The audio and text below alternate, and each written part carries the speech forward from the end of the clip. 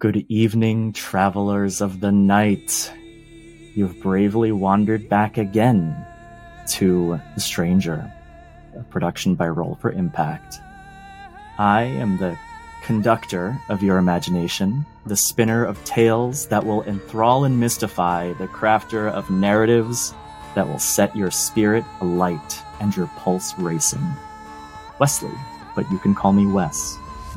Welcome to the 4th episode of The Stranger, an episodic actual play podcast featuring Shane as Trevor, Asteria as Dr. Glass, Ari as Esperanza, and Matt as Nihilus. This series of episodes is called Midnight Whispers. Without further ado, let's begin.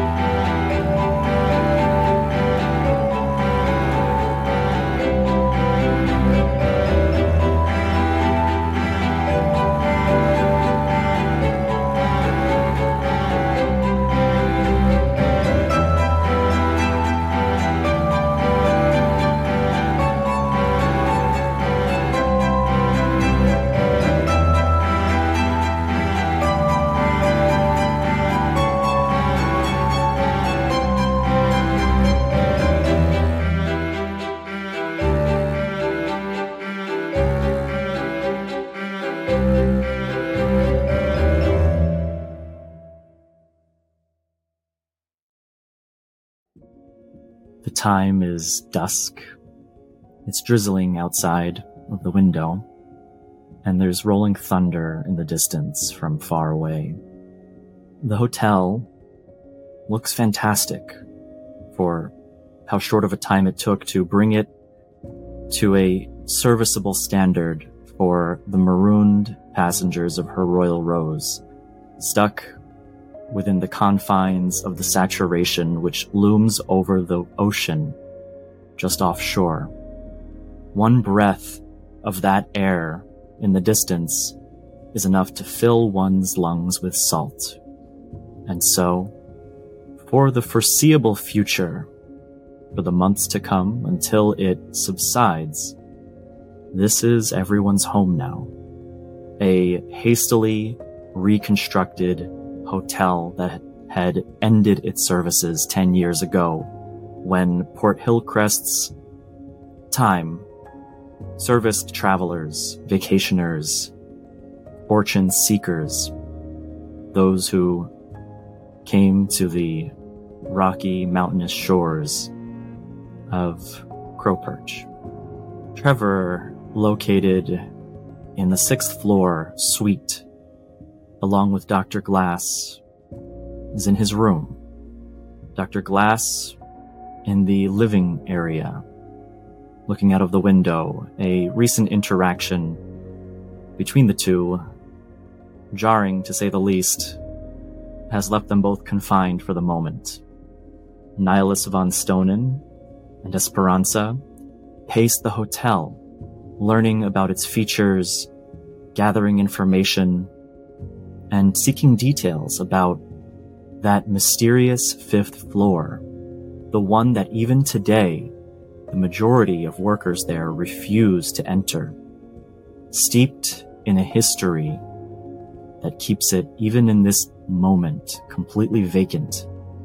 Last we left off, there was a scream in the floor below, loud enough to be heard in the suite above. Trevor, who was looking in the mirror, wrapped his knuckles with bandages, gathering his willpower to venture below and find out what that was. Esper and Nihilus, well, they saw that the hotel's proprietor, that is Margaret Maggie Crane, was searching for her lost workers who were sent to the 5th floor for a clean-out against the advice of the rest of the crew of the Whaler Hotel. They followed her to the elevator. She took her way up, and that's where we left off the last session. Trevor, with your knuckles wrapped, you made your way out of the room, greeting Dr. Glass, and together, you decided to venture to the 5th floor below. Could somebody remind me, when we left off, did we rejoin Nihilus and Esper to the group? We were just about to. Trevor and Dr. Glass, as you walk to the door of your top floor suite and open it, you find Nihilus and Esperanza hastily walking in your direction through the halls. Trevor's kind of got an urgency to his walk. As soon as they come in eye contact with him, he's just looking. Y'all heard that too, right? Certainly did. He looks towards Esper. The woman, I think her name, Margaret? No, none of her employees wanted to go, so she went herself. And then the scream. There is something terribly amiss going on the 5th floor. I think we should make haste. She herself ventured on alone. We must intervene. We simply must. I can't do this on my own. And he looks towards the rest of the party. Esper seems to be looking back and forth between everybody else in the hallway quite a bit, and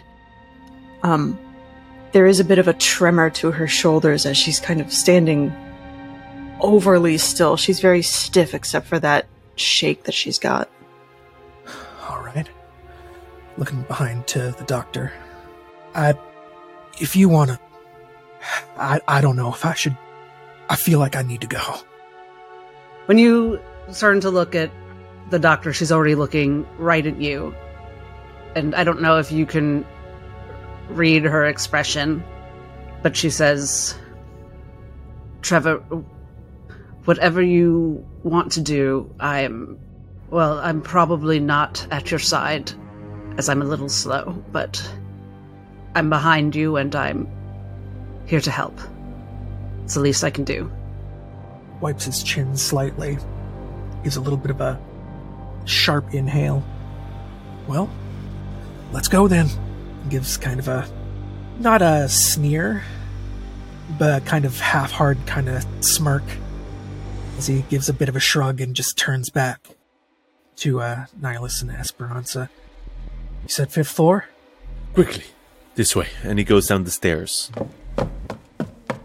You go down the hall, passing the paintings on the walls, the ornate wallpaper, the flickering gas lanterns, and you get to the door of the stairwell and make your way down by 1 floor. And there you find the door to the 5th floor. No entry, it says on it. It's weathered, old, beaten, and has not been touched up. Ever. Maybe even that itself is superstition.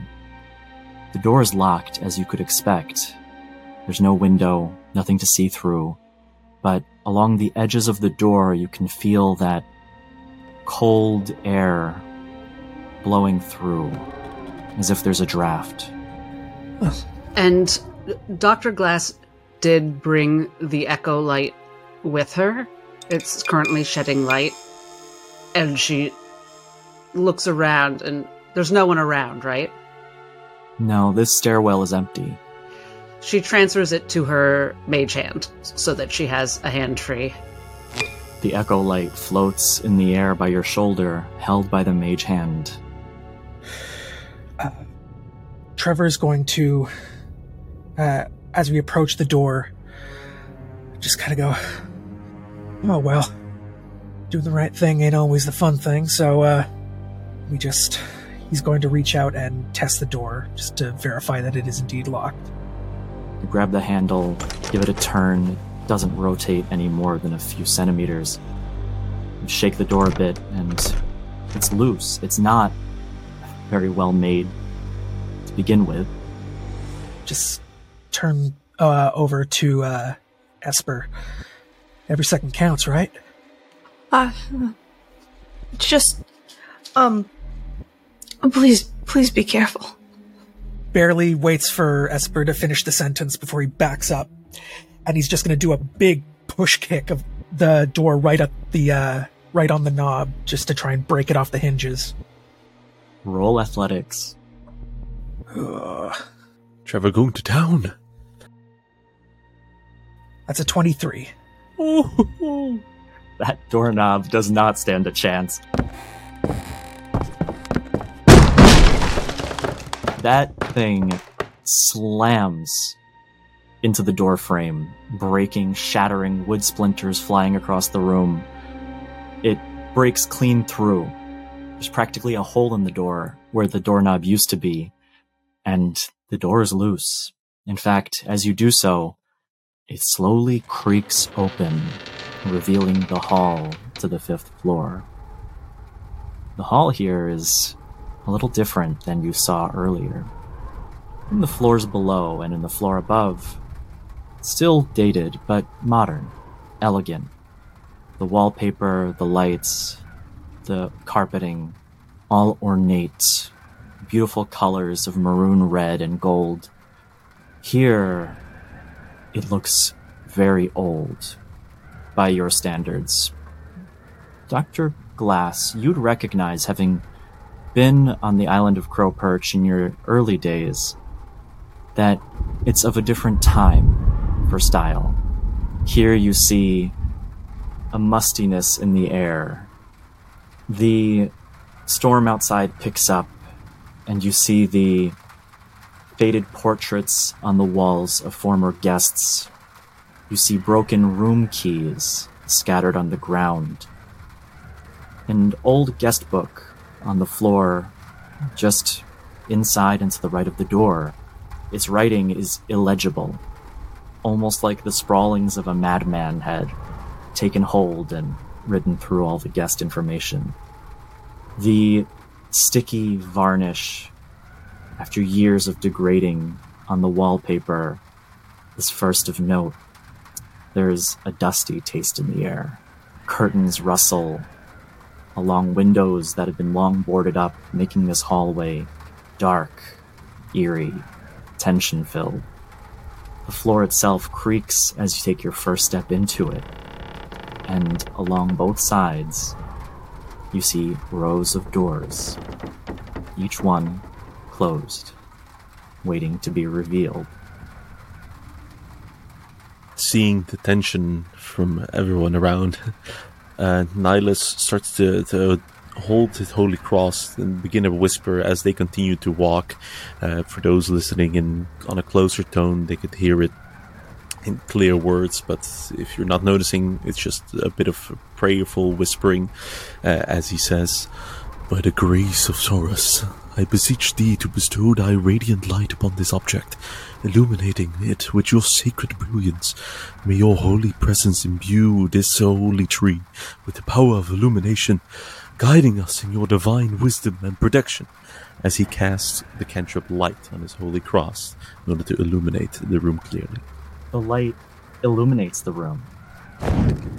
It glows down these dark halls, and it reveals that no problem. That light illuminates, adding to the light of the echo light, further giving you more detail, seeing the peeling wallpaper, damp and wet, the black, moldy stains on the walls as moisture built up over the years has degraded it. There's dust on anything that has a surface. The old oil lanterns on the walls are completely caked in it.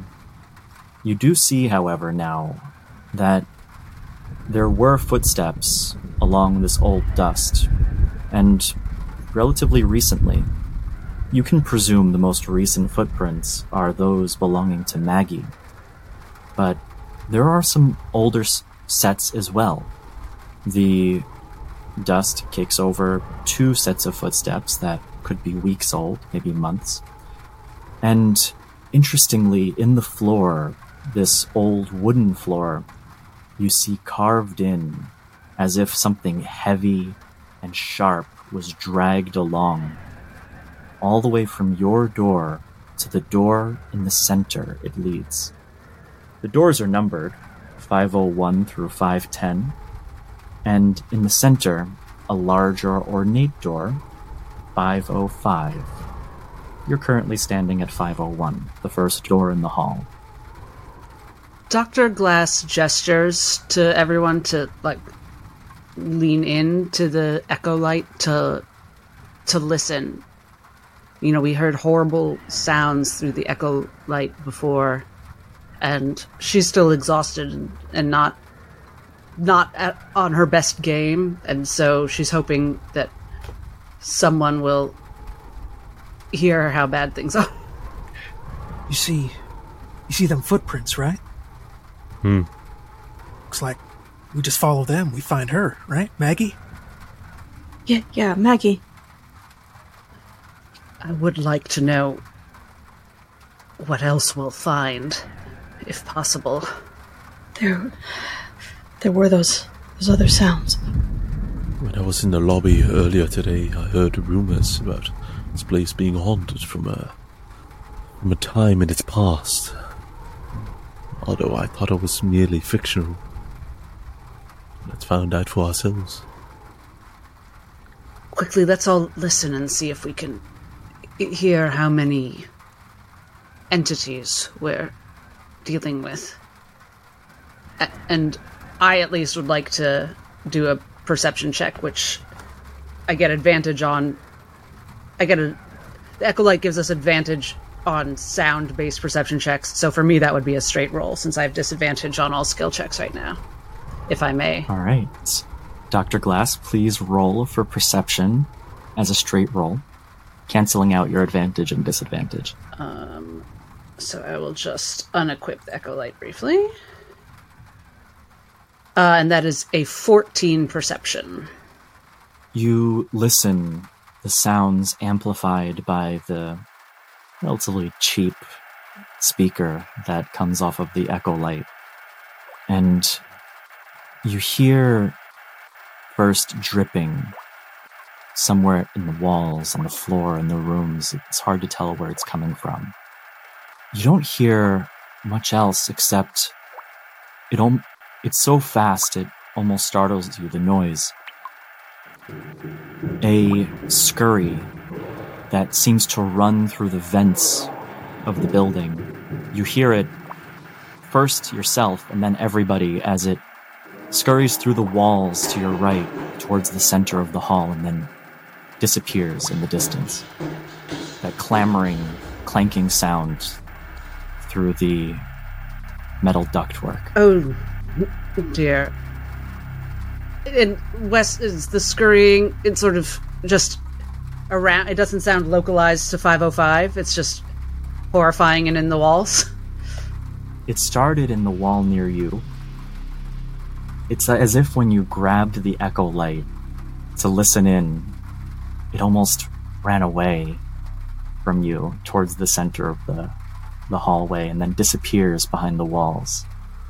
It's definitely following tracks, meaning this ductwork, whatever it is that's in the walls, there's only a few directions it can run to, but distinctly there's something in there, and it doesn't run like a normal animal. It's slimy sounding. It clearly doesn't have a normal number of legs. The banging against the metal is irregular.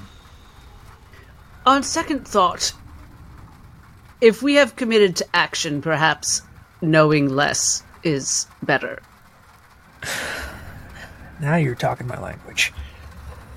He's gonna kind of start very slowly, with a lighter foot than you expect from someone this big, is going to start, like, creeping, following the footsteps that appear to be Margaret's. Kind of looking along the walls. The place just probably got rats. And he's just going to start slowly moving up.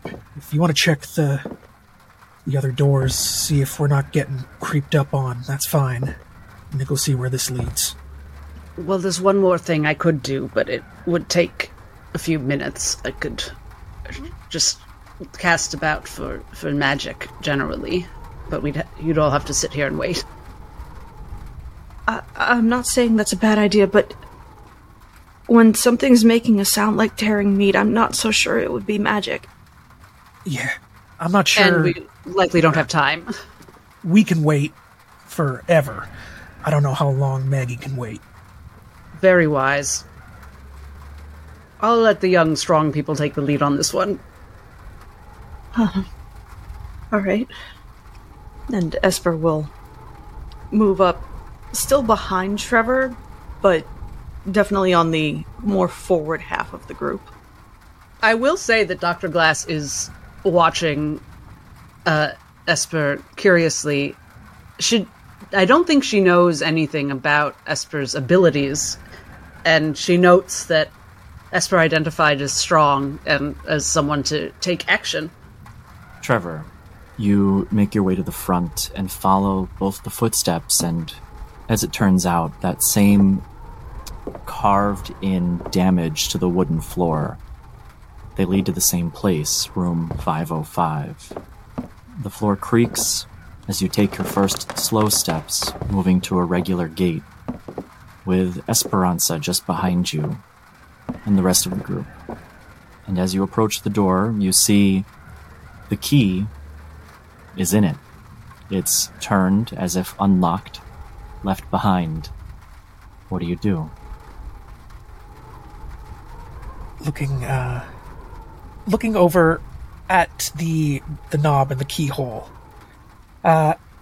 Is the keyhole one of those old-fashioned ones with like the bulkier keys? It is, yes.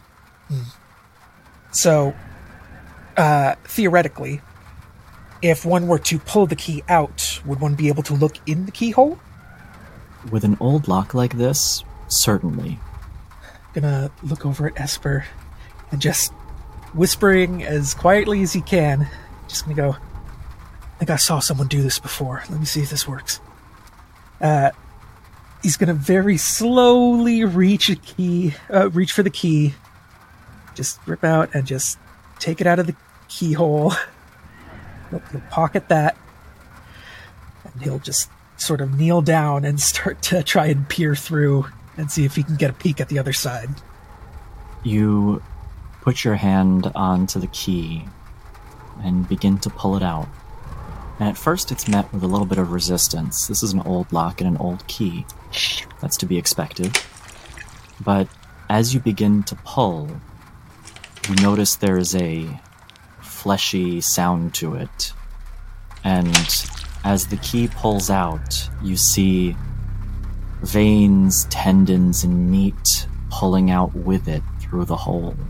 What in heaven's hells? If you let go of the key, it'll dangle from the keyhole on the door in front of you. Yeah, I think as soon as the key is out and is now hanging by this little strand, there's just like a and just drops the key, like completely lets go of it as it just sort of starts to swing from the keyhole. You can see in the hole, though. In fact, you see that there's a small light that shines through. Well, I'd have to get all the way down there to look through the hole, so, you're one of them short folk. Why don't you take a look?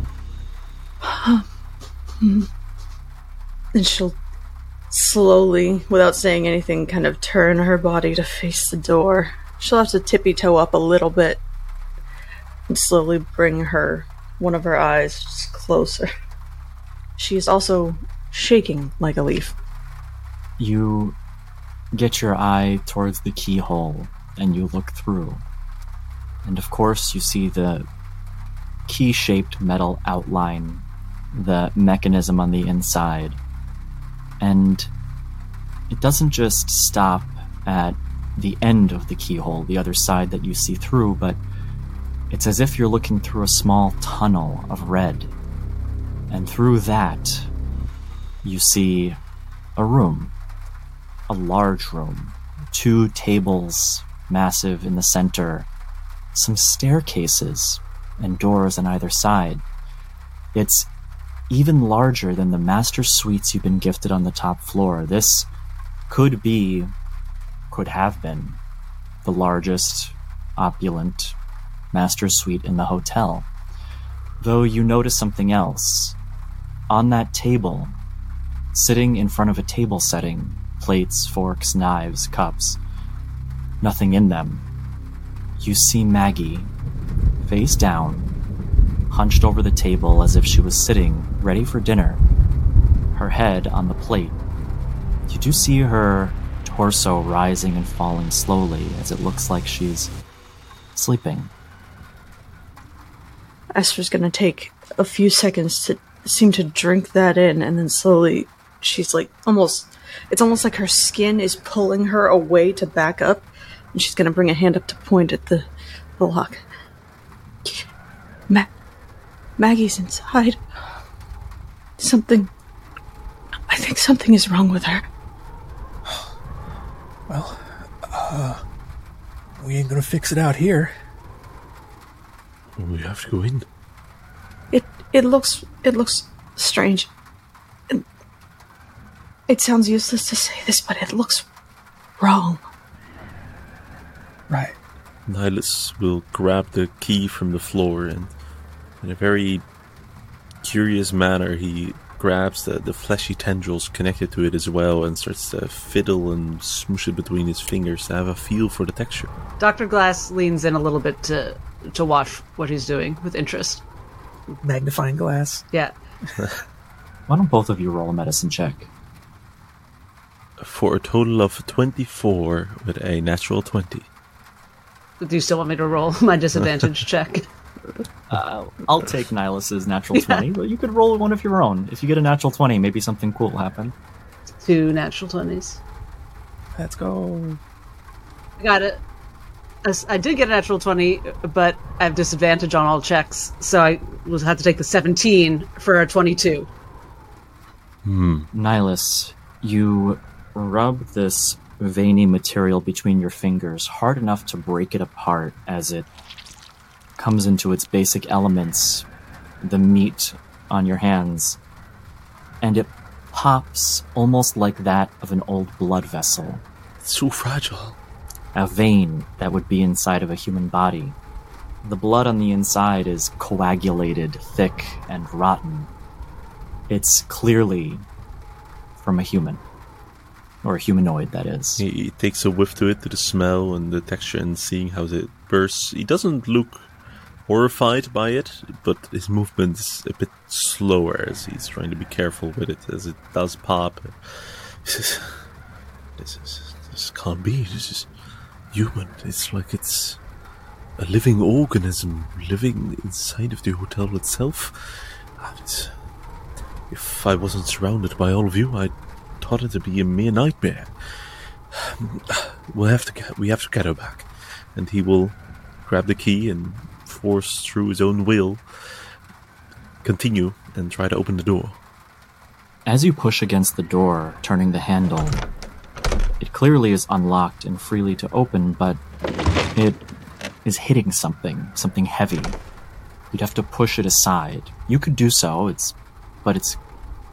you could guess 100 to 200 pounds laying right in front of the door. And he kind of like looks back towards Trevor. Would you be a dear? What? Opening the door? You can definitely see how Nihilus's face and like his pressure, like he's like leaning with full weight against the door at this point. That would be quite helpful if you could. And he takes a step back. I mean, yeah. should have been a lockpicker. This shit seems easy. Gonna back up. Apparently there's a lot of weight behind here, so let's give it the old bull rush. And he's gonna go and he's gonna try and bash his shoulder into the door frame. You force the door open. It drags open, and you see a red streak on the ground beneath it as it does so. As you fully open the door and take a small step into the room, you see what was barricading it. On the other side, an elf. Its head was slammed so heavily against the doorknob that it went clean through. It's sitting against the door, propped up, and just as the door stops from the force of being pushed open, it dislodges, slumping the body over onto the ground.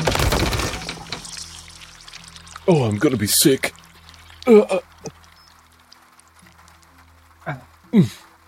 Upon shouldering open the door and seeing the corpse kind of tumble, Trevor kind of goes a bit wide-eyed, seeing it happen and then seeing it dislodge from the doorknob. He just kind of goes speechless. A quick gasp before, still wide-eyed, he's like staring down the corpse before he kind of shakes his head. He like almost wasn't there for half a second before he comes back to reality. And he just starts, now that it's open, he just kind of gives a little reflexive kick to the corpse, not to like damage it or anything, but almost like a push with his foot to get it away from him. And just starts like looking around, scanning for, like, he's in full fight or flight mode right now and is just scanning his environment. You frantically look through the room. Now, you notice two things. On both sides of that door you entered from, stairwells, one leading up and one leading down. Judging by the layout of the hotel, it's possible that on the floors above and below were areas that didn't have entryways. There in the center of the room, you see two large tables. Clearly could seat 8, maybe 9, 10 people. On either side, you see open doorways, no doors, just archways where one could walk through.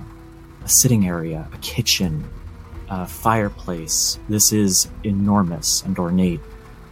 It's dusty, but you see the dust has been cut through with not footsteps, but almost like a slithering or something has passed through this area numerous times. And as you look up to the right by the door, metal ductwork is open to the rest of the building.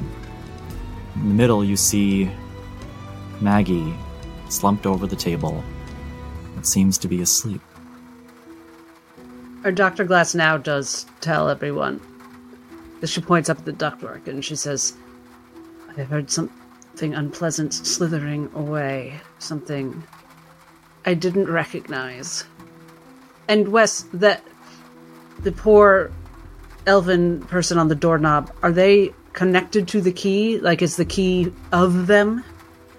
At least what was stuck to the key was a piece of viscera from their head. Esper, who had gone back for a moment after we opened the door to looking first at the corpse, but then very particularly to everybody else, eventually sets her eyes back on the thing that she originally saw in the room, and she's going to begin to inch closer to the tables. Miss Maggie? You inch closer. You see she's asleep. Roll a medicine check as you approach her, as you look her over. That is a 13 minus 1 for 12. She's pale, though her cheeks have some color to them. She seems asleep, but even with the noise you make approaching, completely unstirred. From the other room, you hear a skitter, and it stops, just a second, as it makes sound and then disappears. Doctor, can you you check on her? See if she's okay? I'm gonna keep an eye on this vent. We can't leave this room. Those stairs, he's pointing to either side of the room. We go up together. We don't separate. Keep eyes on all entrances and exits. Excellent thinking. Why don't the three of you watch the 3 entrances? Esper is going to break out of her stare of the doctor and begin to nod her head, and then just reach up to the table and grab the first object that she can before wandering to an unoccupied thing to be watching. She has a fork. The room is colder than the rest of the hotel was. In fact, so much so you can see the breath in front of your face. There's a draft. It comes across the room, vertically down the tables and towards the door you opened to enter. The body in the center doesn't stir as one typically might while asleep as Esper approaches. Something's off about it, that's for sure. And that skittering that at this point picks up again, but now from the other side, picks up and stops again as a slithering, pattering sound, a combination of body, slime, and feet pattering against the floor and then disappearing again. It's, as far as you can tell, a dangerous place. And while we're at it, I sent everybody a link. Mm-hmm. You'll find your tokens on a map. This is the room you're in. And while we're at it, please everybody roll a wisdom saving throw with disadvantage. Cool. So straight for me, haha. And while you're making these rolls, you begin to feel a charge in the air. The taste of metallic electricity, not so different from the taste of blood. The room begins to fill with a mist, but you don't feel that change in air.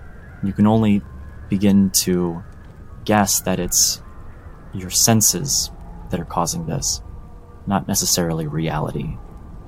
Please, everybody, tell me your saving throws. 11 for Nihilus. 19 for Dr. Glass. 19 for Trevor. 8 for Esper. Esper and Nihilus, as you stand in this room, you begin to feel a sensation, a compulsion almost.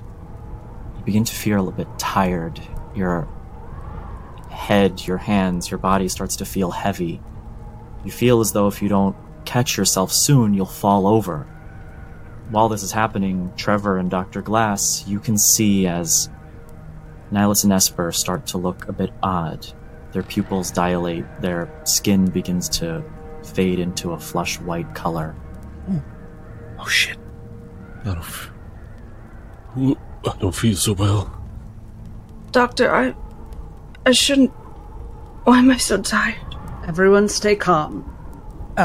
As this is happening, as Trevor is noticing Esper and Nihilus both starting to feel a little off, does it look like they're about to, collapse, or...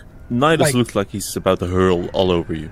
Yeah. As a few seconds goes by, and you see as they start to nod, keeping themselves awake, they're struggling, they're blinking heavily to try not to fall asleep, but it's happening quickly. Nihilus, Esper, step outside the room, at least. I would also, if I could add, as apparent as it was that Esper was scared earlier, the fact that she has begun to become drowsy, as if she is going to fall asleep, has her terrified. She is becoming a little more erratic in her movements, even though they are notably more sluggish, and she will lurch to turn around and go the other way towards the door. Doctor, I don't want to sleep right now. Both of you, out of this room, out the way we came. Get some air. Immediately. Doctor's orders. Quite alright. I had a rather large cup of coffee earlier today, and it's merely its side effects. Trevor, get them out of here. Don't make me force you. Trevor is looking around. You said that there was clearly an open vent visible. Where is that in the room? The door you walked in, on one side, there is an oil-burning lantern. On the other, a hole in the wall where the vent is visible. Okay. On the left, to the left from your perspective of that front door. On the left side. Okay. He's going to hold on to Nihilus and is going to slowly start to shuffle him behind Trevor, which would put him closer to the door if Nihilus were to allow him. Certainly. He's like a weak puppet doll following around right now. It looks like he's not even sure where he's walking right now. It looks like he's hazy and daisy. He's in full bodyguard mode right now and is just going to slowly shuffle Nihilus behind him and is just going to start eyeing that vent. Using what little information that he's been given, that's probably the main thing. Might be something in the air, he doesn't know, but he heard that from the doctor that there's scuttling coming from that vent, and he's just going to slowly start to inch his way toward the vent. You do so, Trevor, as you walk towards the vent, and as you look up inside of it, you see a black ichor-like slime that cakes up on the corners on either side of that vent, as if something runs through here regularly. It's dented and battered from the inside all the way throughout. And along the wall, that ichor drips down the wallpaper and pools at the ground. I must say, with this particular interesting findings that we have, there was reported a multitude of people missing. If it is presumably this elf that is one of them, there must be more. Please get her to talk. And as that happened, Nihilus falls over, unconscious. Could I attempt something? Sure. And you feel your consciousness fading in and out, so you know you only have a second at most, or two. Esper, fully gripped by the fear, is going to lift her hand and jab the fork into her palm. You do so. It strikes the meat of your palm, piercing through. Blood immediately starts to flow out, giving yourself what you can tell, the pain. It jolts you awake, but only temporarily. It's like you slapped yourself in the face to stay awake just a bit longer, and perhaps you have 10 seconds more, but that sleep, that magical sleep, seems to continue to push its way through your consciousness. She's going to use that time, however unbalanced she is, to try and jolt towards the door out of here. You run towards the door, opening it, stumbling into the hallway, and everybody sees as Esper knocks over some of the plates, candelabras on the table, jumping past Trevor along the way. And as she steps into the hallway, you see her start to slouch. Esper, you hit the wall on the other side, realizing you took a few too many steps as everything goes black, and Esper, too, falls over into the hallway. At this point, on the opposite end of the room, Dr. Glass and Trevor, you hear a growling noise behind the wall, behind the door, and a slithering, stepping sound as the door starts to open slowly. And there you see this snake, human-like amalgam of a creature. Its skin is scaled. It emits a slime. It has 5 legs, all in strange places along its body, nowhere you'd expect. A face is nowhere to be seen, except for one red dot, a ball equally as slimy on the front that you can only presume to be its eye. Both of you at this moment, please roll another wisdom saving throw with disadvantage as it steadily makes its way through the door, stepping onto the table and pulling its heavy body up along with it. Oh, come on. You got this.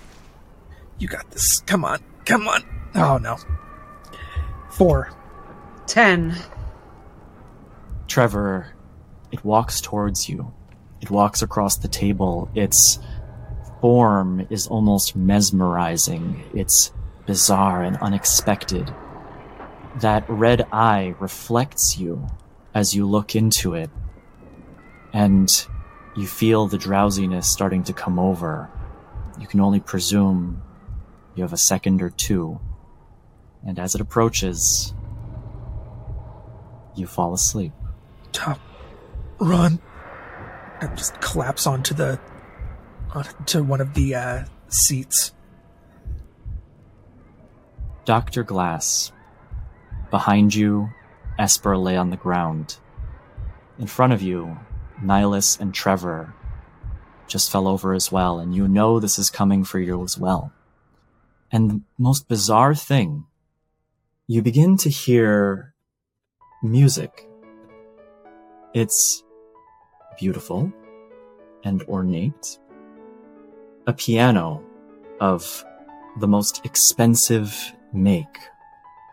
You can hear the reverberations of each keystroke, the skill of the artist playing it, and you're not sure when this happened, but you stand at the end of one of the tables of this room, and it's set. Candelabras and candles glowing. The food is astounding. Meat of all kinds, vegetables, line this table like a cornucopia of feasting. The carpet, red, gleaming, the walls bear portraits of old. You can tell that this is a different time, a lot like when you were a child. And sitting at the table, you see Maggie, Trevor, Esperanza, and Nihilus. You recognize that something has happened. In fact, all of you know that this is not where you were. This is something else. Like a dream, but somehow you're all sharing it.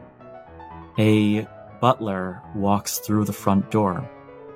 Madame, sir, madame, sir, madame. I hope you enjoy tonight's dinner.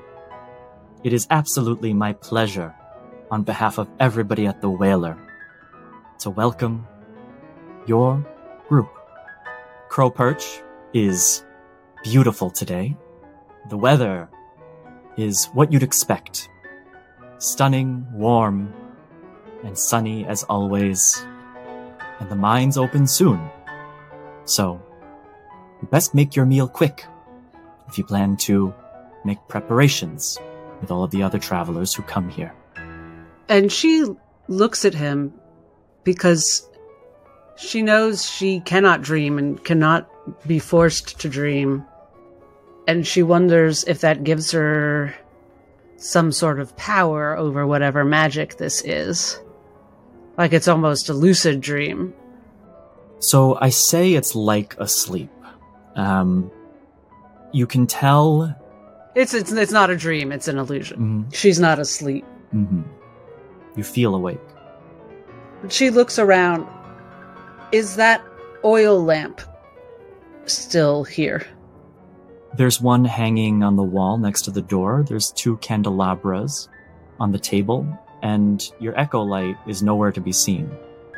The one by the door, is it in the same place that you'd said there was an oil lamp burning before? It looks like the same oil lamp, but it looks brand new. It's glass not shattered, it's metal untarnished. Does it seem odd to her or significant to her? The last thing she was planning to do before all this was to extinguish that lamp. And she's trying to remember that. She's struggling to remember that. But now this music is distracting her. She plays piano, after all. The lamp is lit. You could extinguish it. What is Dr. Glass at this point doing? Well, there's no echo light, so her mage hand is free, and so she's going to smile at the person who just greeted her and reach up and extinguish the oil lamp.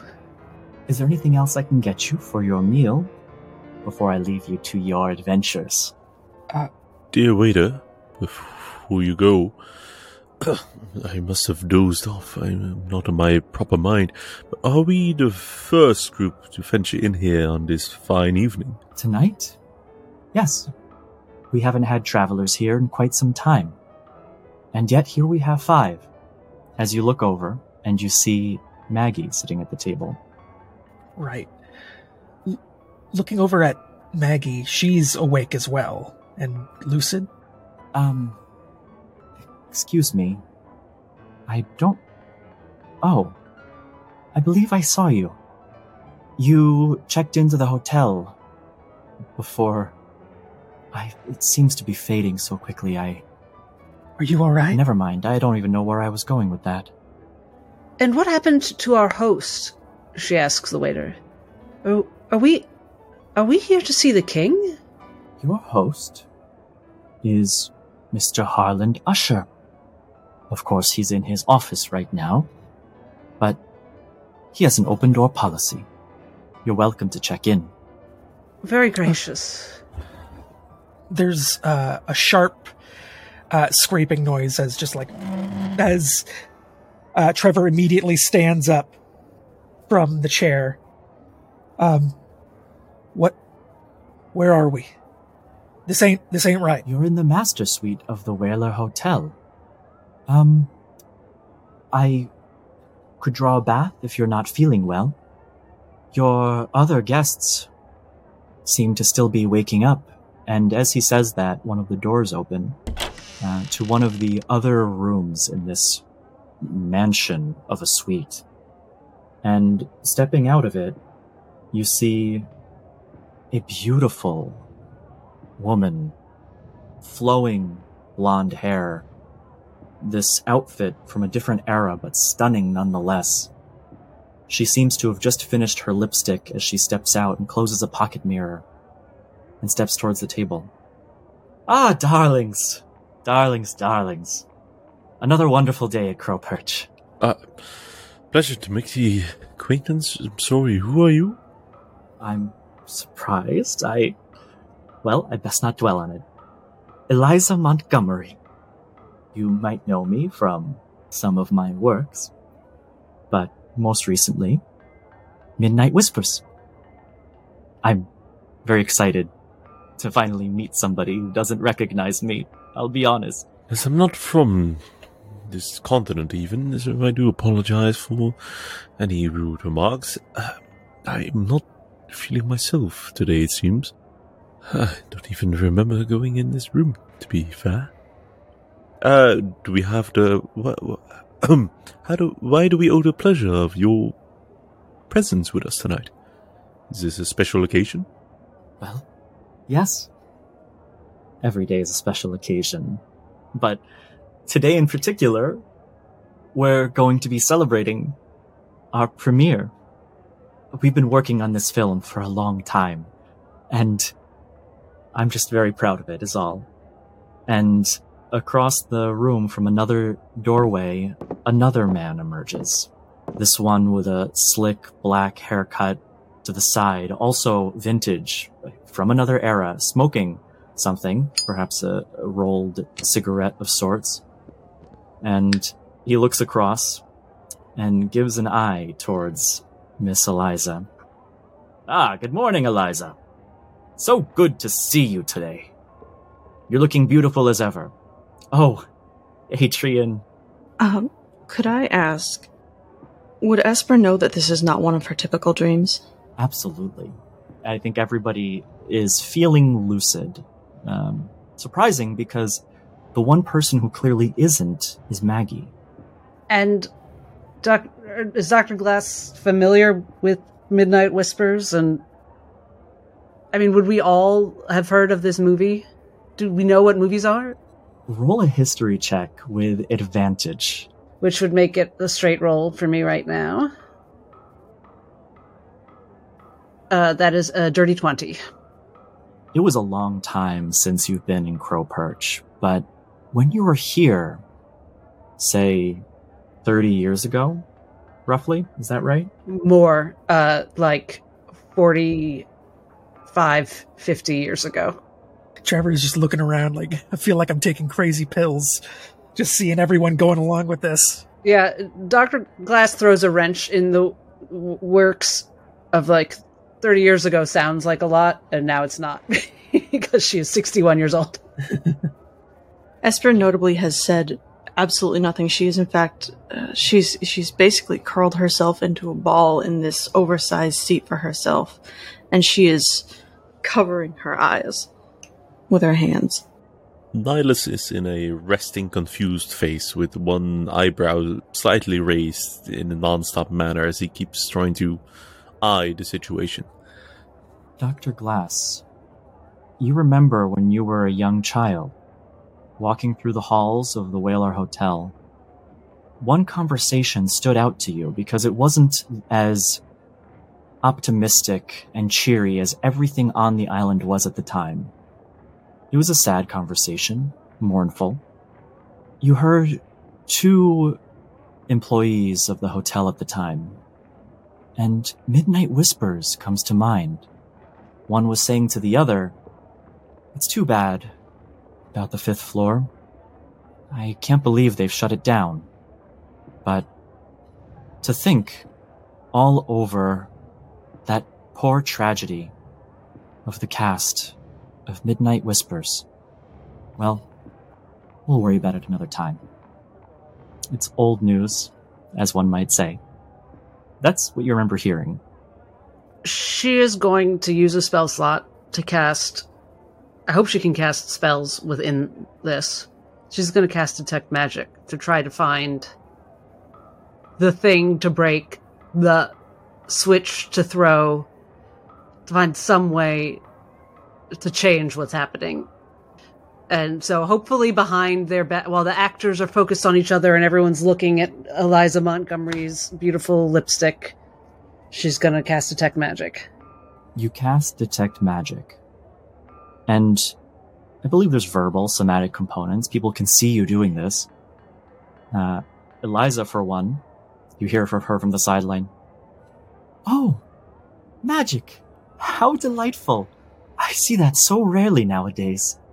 And as you cast it, you see some items do glow with a magical eminence to them. Her pocket mirror, for one. And in the other room, you see a dagger. It's hard to see through the wall, because all you get is that magical outline.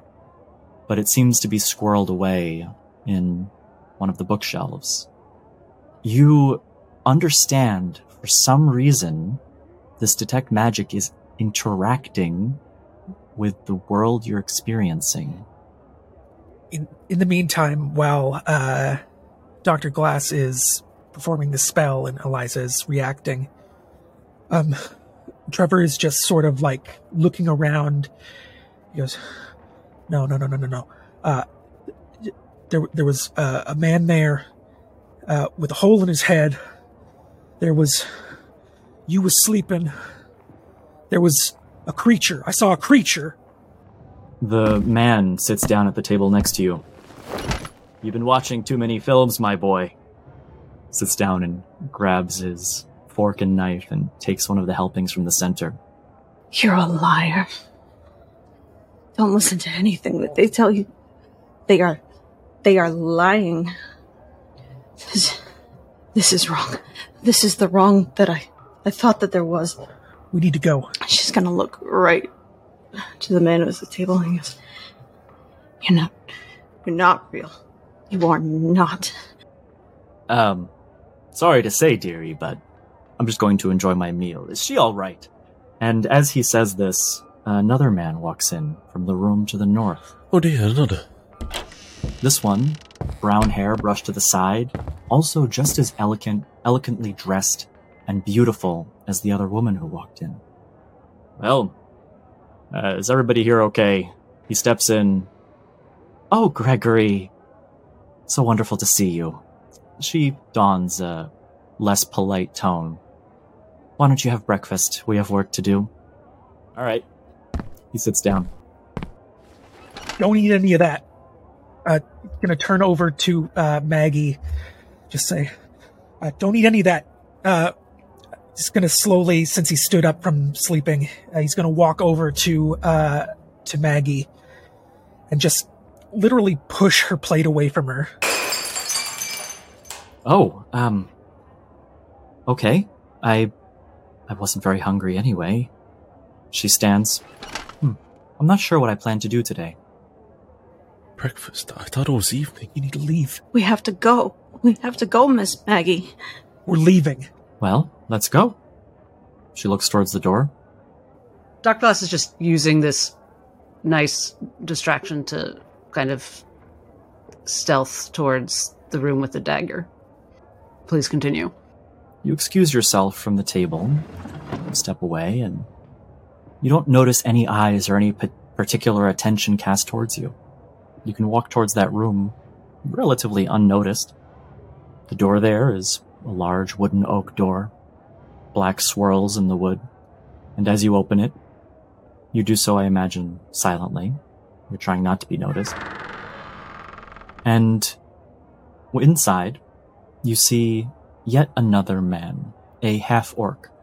Oh, room service? He rubs his eyes. I'm up. Thank you for the wake-up call. I didn't need it.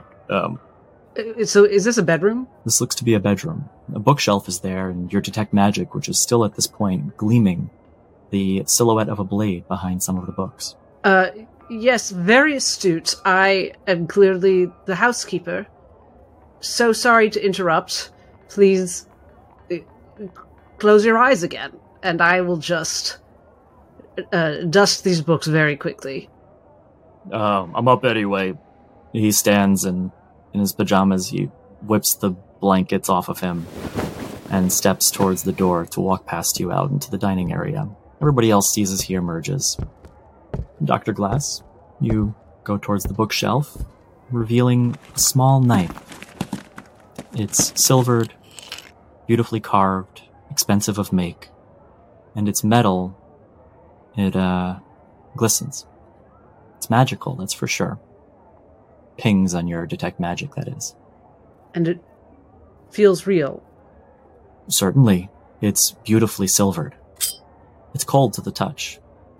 I put it in my pocket, and I return to the room. Please add a silvered blade to your inventory. And still confused, pleased with herself, but no more illuminated, she returns to the main room and fixes her eye on that pocket mirror. So I do have a couple of questions. I'm not that quite familiar in the works of films or its projects. How long does it take to create one such film, and what is it about? Now he's asking the good questions. You mind, Eliza? No. I know you love talking about these things. Of course. All right. What's your name, sir? Nihilus von Stone. Which one are you again, All sir? right, Nihilus. Yeah. I'm Adrian Mitchell. I'm the director. He reaches over and shakes your hand. All right. So, you know those the magic powers for recording things and playing them back. Well, we basically take a number of, we'll call them recipient items, to take a small snippet of sound and sight. We run them very quickly side by side. As each scene plays through, we swap it out. And that is how you make a crude, I'll be honest, crude motion picture. That's how long does it take to the entire project of one such film? What year did you start it at? Oh, we've been working on this one all year. We're premiering it tonight. Eliza there, if you haven't met her, she is the star of the show, Eliza Montgomery. Remember that name because it's going to be famous one day. Gregory Thornton, there, of course, co-star. And my friend here, Constantine, he is our guide to the island. He's the half-orc. He's showing us around. Constantine. The name does sound familiar. Well, and why do we in particular owe the pleasure of meeting these to-be stars on this fine morning? Well, perhaps luck. I'm not sure. You're staying here with us. From what I remember, you have been. So, I really can't speak for why you're here on the island. But from what I hear, the mines are what draw most people. I assume that's why you're here. It's been bountiful. There's this resource that's been discovered. They're calling it Broom, but don't take my word for it. I don't know for sure. It's not why I'm here. But it's been drawing people to the island like crazy, and so we thought, why not premiere it here? But the mines have been open for many years, are they not? About 3. And he looks towards the rest of the party, and in a rude, crude manner, he kind of ignores the rest, and he asks the party, "Are we in a memory of the past?" Mentally, into his mind, the glass says, "Yes, Nihilus." And how long have you all been visiting this hotel then? Well, I just checked in a few days ago. Eliza here has been here for a week. She has the time off anyway, so... Yes, I've been enjoying it. The beaches are wonderful. I love these little shops. The boardwalk, don't get me started. We shan't, dear. Wes, I know this is an obnoxious question that DMs hate, but was there a particular school of magic that Dr. Glass clocked off those 2 items? You notice that the dagger is enchantment and the pocket mirror divination. Then, before there's popping off, she is going to say, "Oh, that's such a lovely pocket mirror. Did you acquire that at the shops?" Oh no, I've had this with me for quite some time. I got it while I was in the Sovereign Sea Gate. There was a magic shop there that sold it to me. Oh, it's magical. Yes, of course. I mean, maybe not of course. It's not so obvious, I think. But it allows me to make sure that I do my makeup quite perfectly. It shows me what I should look like, and I copy it. Should according to whom? Well, I suppose according to my desires. I will say, whenever I look into it, I see exactly as I wish to look. And I copy that, and there I am. I can't say that my acting career has been affected by this, but when I started using it, I drew more eyes, I got more attention, and could show my skills better, so I'll give it some credit. Well, don't draw too many more eyes, dear. I think you look lovely with just the 2. I'll be right back. And she goes into the empty bedroom and casts Detect Thoughts and returns. And meanwhile, Nihilus, he was starting to write down all the names in a small notepad that he kept on his pocket. And then he asks openly to the room, "And who again is this Harland Usher?" The butler speaks up, who's been standing next to the door. Yes, Harland. Harland is our proprietor. He founded this wonderful establishment. He keeps all aspects running on time, on schedule, and as expected. And likely is the reason why this place is a landmark now. The Whaler, built in the center of the new Port Hillcrest. And he looks Maggie dead in the eye. Say, Maggie, what is your profession? I know I worked at the Salted Stout for some years. I was a waitress. The Salted Stout. Tavern nearby, right? Yes, that's the one. I thought it was still under construction. But, yeah, it's interesting. Was that Adrian or Gregory? That was Adrian Mitchell, the director. And by the way, as you cast Detect Thoughts, as you direct it in any direction, it's like the chattering of a crowd. You can't pick up one voice over the other. She basically wants to know, because she can't trust her regular insight right now because she's so tired. She wants to know why Eliza does not like Gregory as much as she likes Adrian. Okay. How are you trying to ascertain that information? How are you trying to figure it out? I think we might have to come back to that, since I don't want to interrupt the Nihilus conversation. Just thought if he was talking to Gregory, but he's not. As Nihilus is writing down all the notes in his notebook, he kind of flips it back close and he looks over the readily agitated Trevor, if that is a correct reaction. He closes it. Oh yeah, he's flabbergasted. And he gives a thumbs up. That's all I needed. Listen. I don't care if we're in a memory of the past, like you said, pointing over at Nihilus. You said this Usher guy. He's in charge. He's actually walking over to Adrian, and he's going to grip him by the lapels. Yes, sir. What is the meaning of this? Where is he? You said open door policy. I want to walk through this open door. Yeah, he's head out the door and right up to his office. There's nothing stopping you. I don't know why you're putting this on me. Sets him down. What does Gregory think about Adrian being threatened? Does he like it? Gregory sits back in the chair at the table with his feet on the corner, and he puts a small grin on the side of his mouth. You see Eliza rolling her eyes, as if it's not the first time Adrian has somehow found himself in a pickle, but perhaps she looks a bit surprised because she can't even clock what he did this time. I'm going there. Anyone who's leaving might want to follow me. He begins to make for the door. You do so. You begin to walk towards the door. What is everybody else doing? Are they following or not? Nihilus gets up and follows, having a last look back at Maggie, but with a sad grin on his face. He just continues to follow Trevor, leaving her in her fate. Douglas is gonna follow, but since she spent the spell slot, she wants to try to find out who's the bad guy here. My cat is about to join us. Don't step on the... Since she spent the spell slot, Dr. Glass does want to find out who's the bad guy amongst the cast. And so she's sticking with Eliza. She's got her detect thoughts focused on Eliza.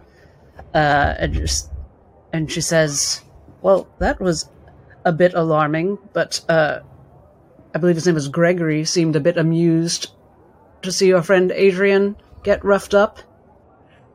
Yes, well, she... actually, would you roll a quick persuasion check? I just want to put a pulse on this conversation. I'm trying. Roll for Riz. I just want to get her thinking about it so I can hear those thoughts.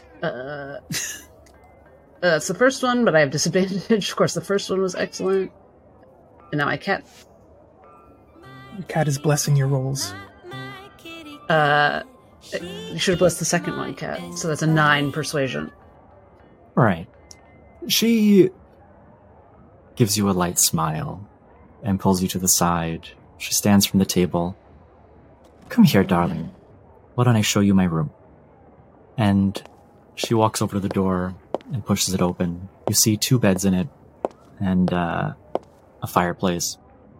And she steps in, guiding you that way. All right. Look, I don't want the tabloid gossip, so this stays between us. But since we'll be living together, you might as well know. Adrian and I, we've been enjoying each other's company. And I think Gregory is a bit unhappy. Let's just put it this way. He thinks it's something less than professional and it bolsters my career. But we really do have something, darling. I hope that's enough information for you, darling. I don't want to put you through the mud of gossip, but... So Gregory's not a bad fellow or anything. He's just concerned for the work. I've been working with Gregory for years. He'll get over it. He always does. I just, I'm a bit of an auntie. I can't help it. I see a lovely young woman like you, and I want to make sure she's doing okay, surrounded by all these men. She puts her hand on your shoulder. That's so sweet. You'll be my auntie. I won't take anything else. She smiles at you. Might I borrow your mirror just briefly to check my own maquillage? Oh, of course. She hands it over. I don't know much about these things, but with some of the artifacts that are found, they require some time to get used to. Not this one. Yes. It works just as well. Why don't you take a look? And she opens the mirror and hands it to you. And yes, I take a peek. Please describe Isadora Glass in her best form, as much as could be, because that is what she sees. Ooh. She sees eyes. Eyes and cheekbones and rosy lips. Rosy lips that don't need lipstick, as she was told in her youth, though she does enjoy lipstick. But the biggest thing she sees is her green-gray eyes, and in this mirror, the light hits them perfectly so that there is a sheen of starlight. And her hair is her curls fall perfectly to frame her angular face. Quite isn't interesting, is it not? It takes me back to when I cared about such things. Well, it's useful. It wasn't expensive. One of a kind, though. I guess to those who look for items, one like this doesn't have much value. Who sold it to you? Oh, just some vendor over in Sovereign Sea Gate. I truly don't even remember. It was so long ago. Do I feel like this is a very powerful object and actually should have been expensive? Roll Arcana. Let me rest, so I can be good at skills again. Okay. 15 plus 14 is 19, so that's not bad. It must have value to some. And in this case, it probably found its best owner, to be frank. Somebody who needs to focus on their appearance at all times. It's a party trick, unless it has practical use, but you do get to see how you would look best in the best light with the best makeup to your best desire. I guess I got lucky, but I still have use for it. When I retire, I can give it to you, if you like. I hope you're not Anyway. retiring soon enough to give it to me, darling. Oh, with this movie, I may. It's a tough industry, and this is slated to do very well. Might be my big hit, I don't know. I have, she leans in. I have another director as well, who's looking into me, so I may be switching teams.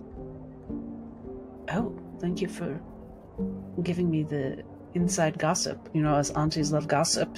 Could you tell me a little more? Oh, nothing to tell. Vincent O'Malley is he's not a name, but he will be. Believe me, I've seen his work. It's amazing. But wait, Adrian... I wish he could come. I invited him, but... Adrian is your director now, is he not? I love Adrian. Don't get me wrong, and I hope that when I tell him, he'll understand. But you're not sure. I'm pretty sure. Look, I've been doing this for the... I hate to say it. I've been doing this for the money for a while, and I want to make art again. Adrian's popular, and he's a doll. But Vincent makes art. Are you planning to tell him tonight, by any chance? I thought once the screening happens, everybody sees how successful this is going to be. He'll be too much on a high, riding his hard work, He should take it well. I know him well enough by now. Well, I trust you and your instincts, but I wish I could convince you to wait and write him a letter from the set of your new film. That's quite the idea. I might do that. I'll think about it anyway. Please do. Of course. Now, I do have to get ready. I have a quick walk with a friend, and then I have to come back and doll up for the event tonight. Yes, and that dashing half-orc gentleman, he's in the film as well? No, he's employed by the production. They wanted somebody to show us around, keep us safe as well. He knows his way around a fight. And, I see. Yeah, he has taken us on some tours of the island. He's obviously staying here with us for protection. And he also tends to his own business. I don't know much of it. But you've all been staying here the entire time? Yes. I mean, I stayed at a small house on the shore when I was here originally. But once everybody else from the production showed up, I had to gang up in crew quarters. Thank you, Ms. Montgomery. It's been so charming meeting you. Of course, Auntie. Anyway, and she goes over to her walk-in closet. Oh, and I'll be taking that back. Oh, yes, of course. She goes to grab the pocket mirror. And she leaves into the closet. I'm so tempted to lock her into the closet for her own safety. Yeah, no, I think I'll go catch up with the group now. As best I can. Trevor, as you're walking down the hall, I take it, Esper, you're joining as well? Esper is not going to leave Dr. Glass alone, but she also didn't leave the table yet. She is making attempts to persuade Maggie to come along. Yes, I mean, I have nothing better to do today. In fact, I don't even recall what I had intended, so I don't mind coming along. Yes, it's a very nice hotel. I think it'd be really great to take a look. Dr. Glass, do you want to come as well? Yes, I'm right here, dear. Don't fret. Come here, Maggie. And Esper's gonna reach her hand up, an offering to Maggie. Yes, I'm coming. She grabs the hand begrudgingly, stands up, and steps away from the table to follow you along towards Trevor. And Trevor, as you walk down the hall, you get towards not an elevator. There weren't any at this time. Mm-hmm. You get to a grand staircase that leads up. Following behind you eventually, the rest of the group, and you make your way up, and something catches your eye. A portrait on the wall is a picture of the Black Bulls. All of them, for that matter.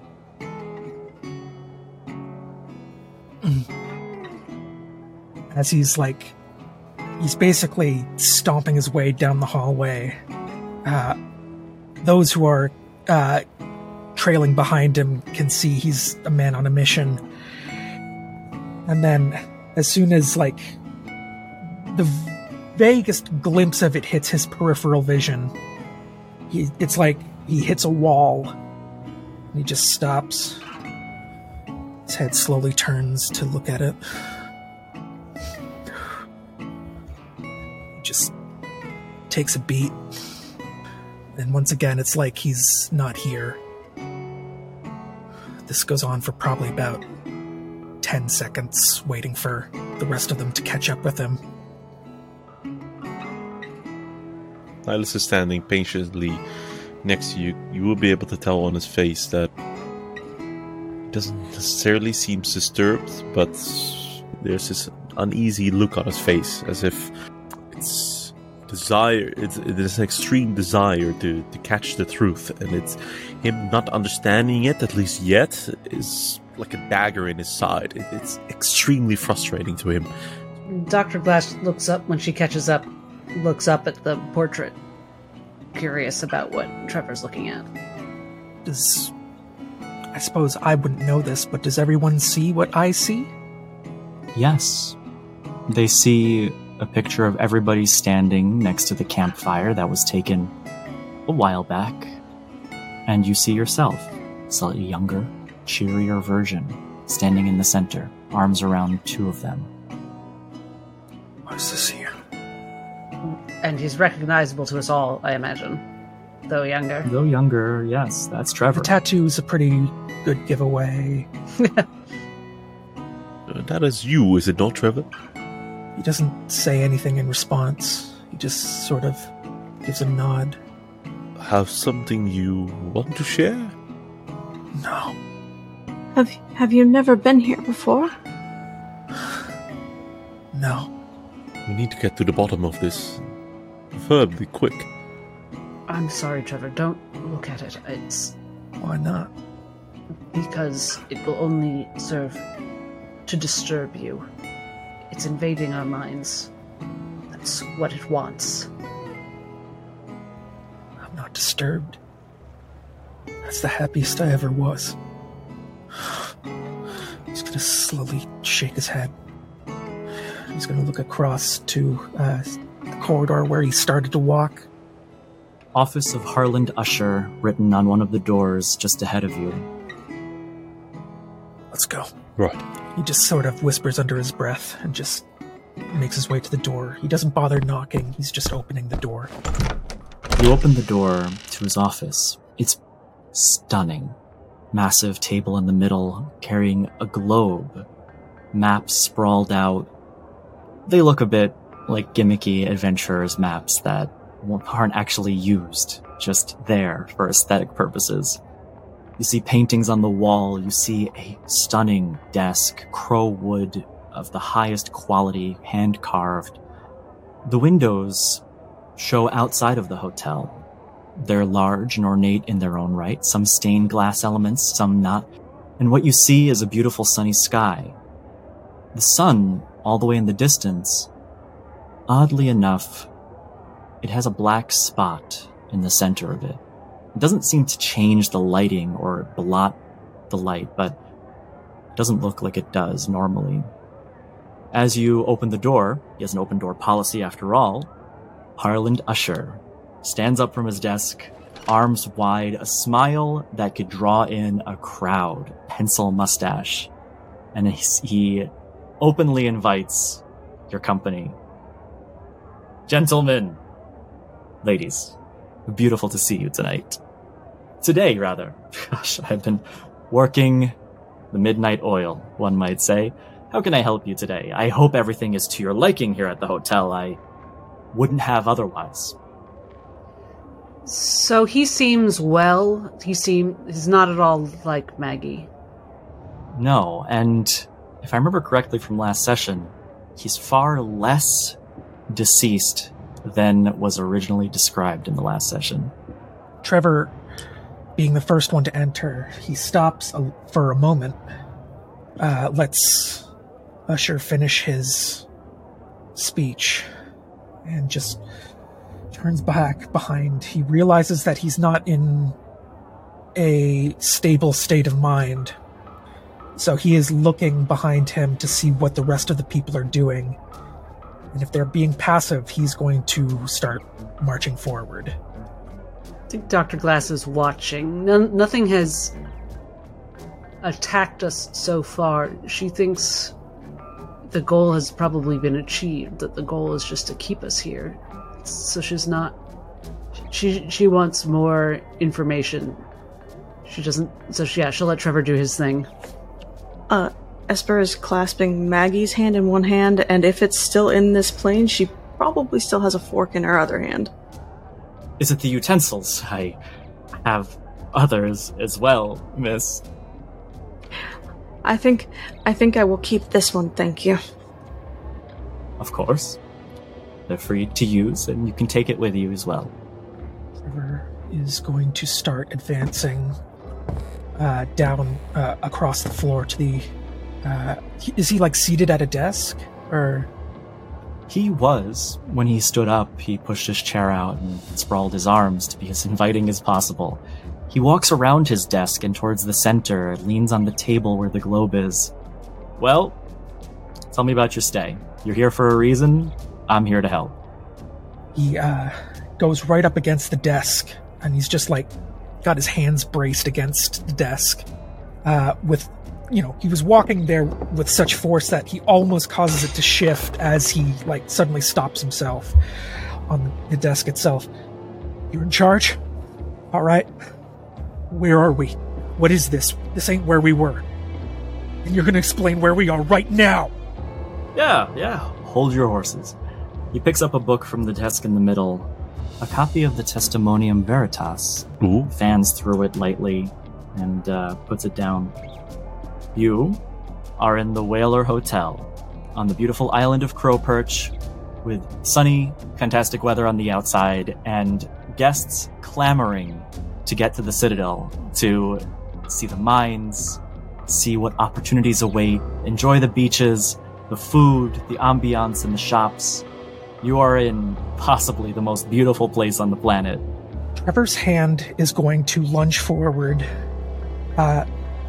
trying to grab at the book he now has in his hand. If he had his eyes in the book for even a moment, he's going to try and not grab the book from him, but just sweep it out of his hands and just get him to drop it. Oh! Careful with that. Eyes on me, motherfucker. Yes. Sorry. The book flies across the room, hits the wall. No. And he turns to you, and he keeps that confident expression on his face, but he looks a little bit startled. That ain't where we are. You're lying to me. How do we get out? While this happens, Dr. Glass, you notice that dark spot in the sun starting to shake a little bit. And nobody else notices this, but there is a very slight tremor, a small earthquake, very minor, that shakes the glasses, the tables, chairs, and it goes as quickly as it comes. Okay. I'm happy to answer your questions. I will be more specific. Sir, I apologize. We are in my office on the top floor of the Whaler Hotel. You've come to see me here, and... We aren't looking for where. You're lying about when we are. Yes, I'm sorry. This might be a terrible idea. I would like to slip Esper the little silvered blade I found, because she identified herself as strong, which I am not, and I don't think I'm going to be very useful with this. But I think we might need it in the near future. All right. More specifically, we are in the 15th age. We just transitioned. It's 15A01. What? You think you're fucking funny? That's not right. I'm trying my best not to be funny, sir, I promise you. Why do you have that painting out back? Our paintings come from all over the world. I've imported them from anywhere I could get my hands on. I like my guests to feel that our hotel is special, and so that's where they all come from. I couldn't tell you exactly where this one came from. It came from a vendor. You were fucking yanking my chain. Get close. You're not being so fucking polite. So, you can answer. Alright? You run this place. It ain't where we were. You seem like an honest gentleman. But you're still in charge. So, you're my best chance of getting out of here. You keep jerking me around like this, and I swear to God, I will pry the answers out of your fucking skull!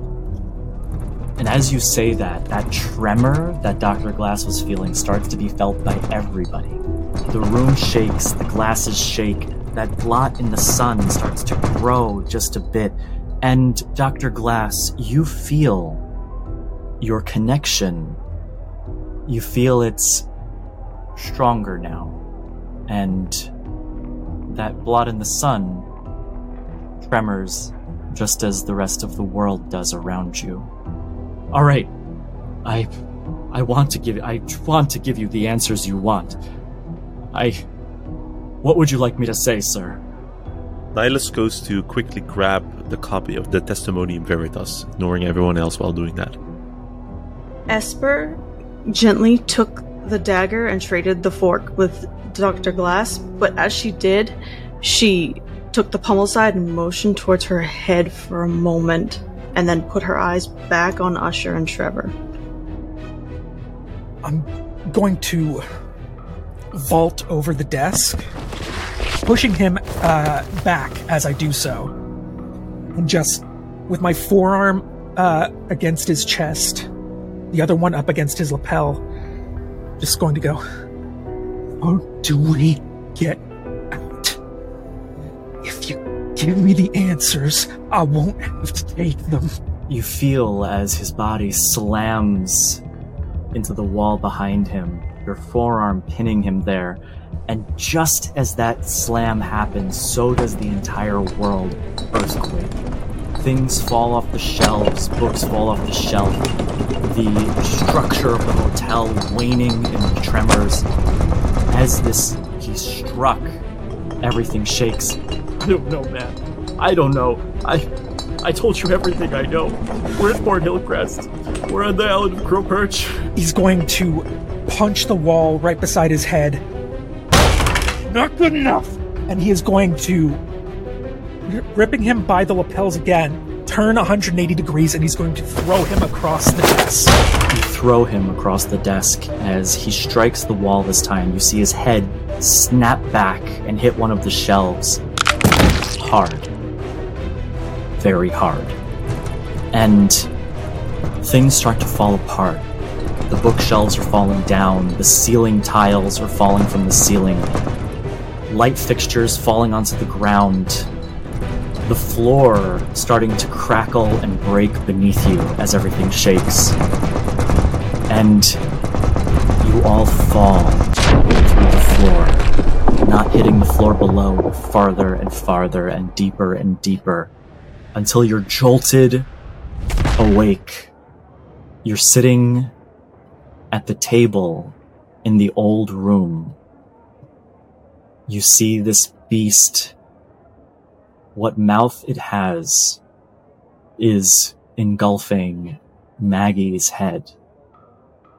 You see she's limp, her arms at her sides. She's no more. And this beast, for the moment, doesn't notice as you wake up. Everybody, please roll initiative. And also, let's take a break there. Yes. I have so many questions.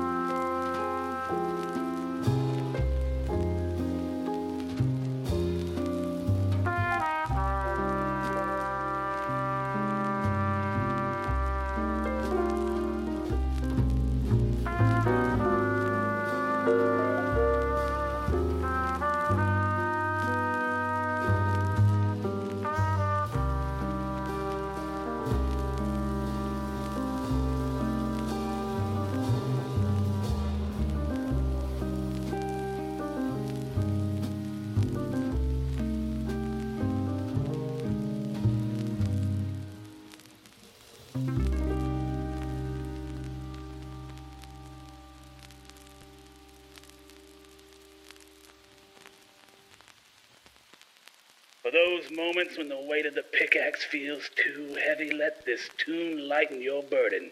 and remind you of why we push forward.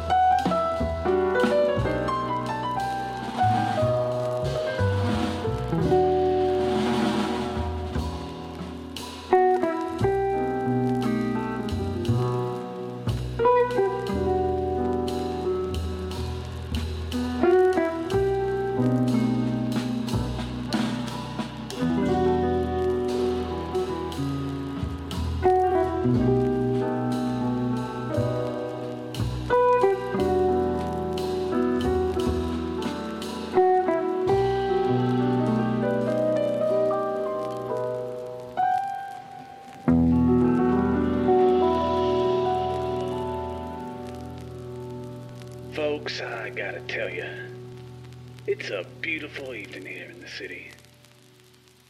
I don't know how many of you are out and about tonight, but if you are, be sure to tilt your gaze skyward and take in this captivating night sky.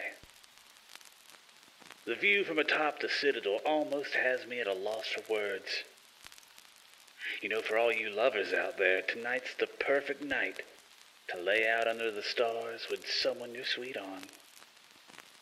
So pull them in close, whisper sweet nothings in their ear, and enjoy this next tune.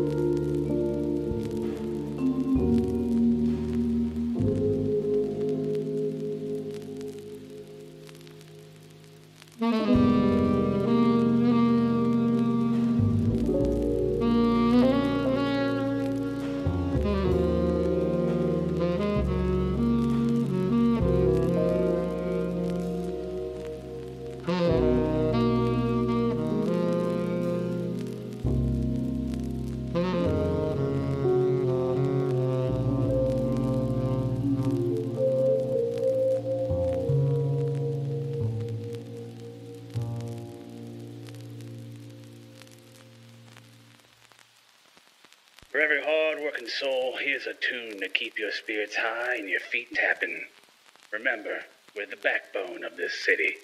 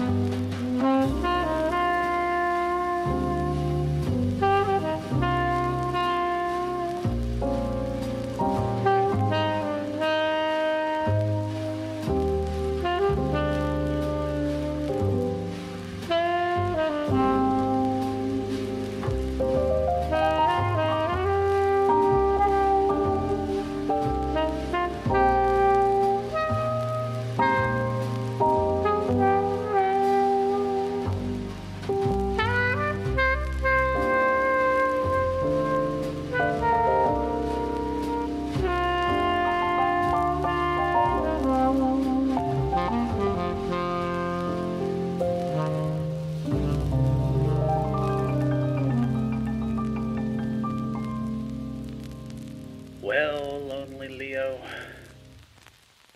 your words have touched not just my heart, but surely the hearts of many listening tonight.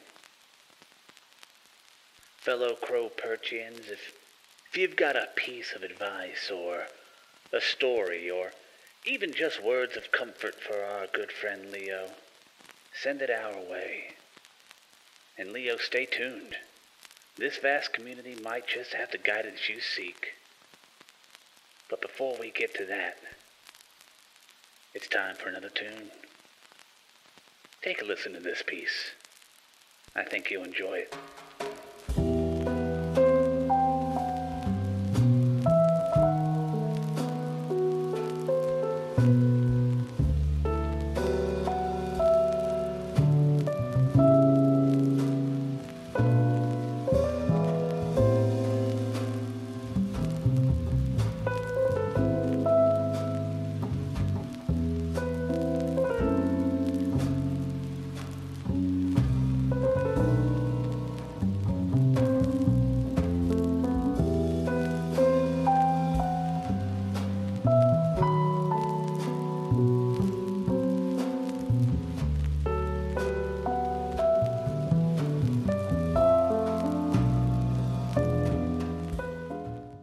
Okay. Everybody good? Also, what were everybody's initiative rolls? 13. 10. I'm going to write it next to his name on Nihilus. 20. And Dr. Glass, you are muted. Sorry, 15. Oh boy. I have to figure out what I'm going to do. Okay. Just so you know, the turn order will be Trevor, followed by our lovely friend, then Dr. Isadora Glass, Nihilus, and Esper, in that order. Okie dokie. Trevor, you start to come to. Your eyes feel heavy. And as you peel away the crust, opening them, your vision's a bit blurry. And at the center of the table, there's a beast. It's very large. Its snake-like body, its clawed arms, legs, whichever's which, it's hard to tell.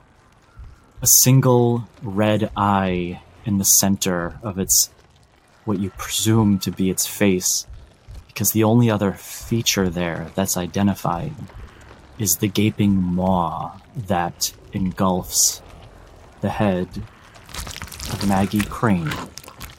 You see your allies, too, beginning to come to, stirring from their rest, and it's your turn. This is a surprise round. What would you like to do? Oh boy. Oh, so I get... Okay. Wonderful. Trevor, as he begins to wake up, he's kind of like hunched over the table. Like probably the viscous noises right nearby causes him to jolt up as he sees the rest of his friends and Maggie halfway inside the orifice of this thing. I hesitate to call it a mouth. He immediately gives a bit of a back up before he immediately flips from scared to adrenaline rush, need to protect people, full-on bodyguard mode. Get off her! He is instantly going to use the seat that he was on as a stepping stone to lift himself up onto the table here. He's going to turn, and as he is going to step up onto the table, he actually uses it as like a platform to leap. And he goes a good distance up into the air before he begins to kind of rotate 360 degrees, his foot now way up in the air. And when he comes down, he is going to slam the creature down. I imagine at this point, you might have said Maggie is no more, but unfortunately, Trevor didn't hear the narrator. So he's going to try and separate Maggie from the creature by attacking where it appears that she's attached with just this big smashing axe kick as he brings his heel down on the creature. Roll to hit. Yeah, all right. Let's see how we go. Well, that's a good sign of things to come with a nat 1. You go to bring your heel down on this creature, and as if it has some otherworldly insight, you see its skin and scales start to shimmer in this wave pattern towards the spot that you're about to hit it, and it dodges its nimble body, slithering to the side out of the way, as if by intuition. You slam down onto the table as Maggie's body is thrashed to the side, still in its maw, but thrown around like a rag doll. Not getting away that easy. He's going to take a deep breath, kind of wincing with the pain, kind of square up to the creature in a classical kind of boxing stance and is just going to do a quick 1-2 combination as he's going to use Flurry of Blows, spend a key point, and make a couple more attacks. First one, oh my god, is a 7. Second one, please, come on. It's a 12. You go with the first flurry of blows. You strike it with your fists. Its scales deflecting. They're so rigid and tough. It's astonishing how it can move with such grace, slithering its body. And with the second one, you punch at the same spot, dislodging some of that outer armor, but you know that you got no purchase in this moment. Fuck. I don't know what things I need to hit. Everybody! And he's just gonna kind of like, still squaring up. And, well, that's gonna be his turn. You see as this creature, it's still gnawing on the body of Maggie. It looks completely focused and intent on that task before it diverts any attention to the minor nuisances around it. Dr. Isadora Glass, you start to rouse as you see Trevor smash at the table and start pummeling this creature. You're awake. What would you like to do?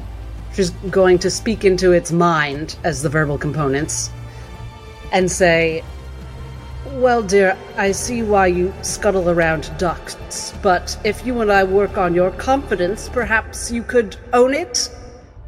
And she casts Vicious Mockery, which is a wisdom save DC 13. What you hear is thousands of voices all screaming at the same time. However, with a wisdom save of a 17, it's as if your voice can't pierce through that crowd. I was hoping to find out how it reacts to psychic damage, but alas. And that's my turn. Nihilus. What? What? Wait, demon! We must get rid of it. Fight! He puts down his spell book onto the table. He flips it open in a quick page. All the fighting, all the rousing going next to it.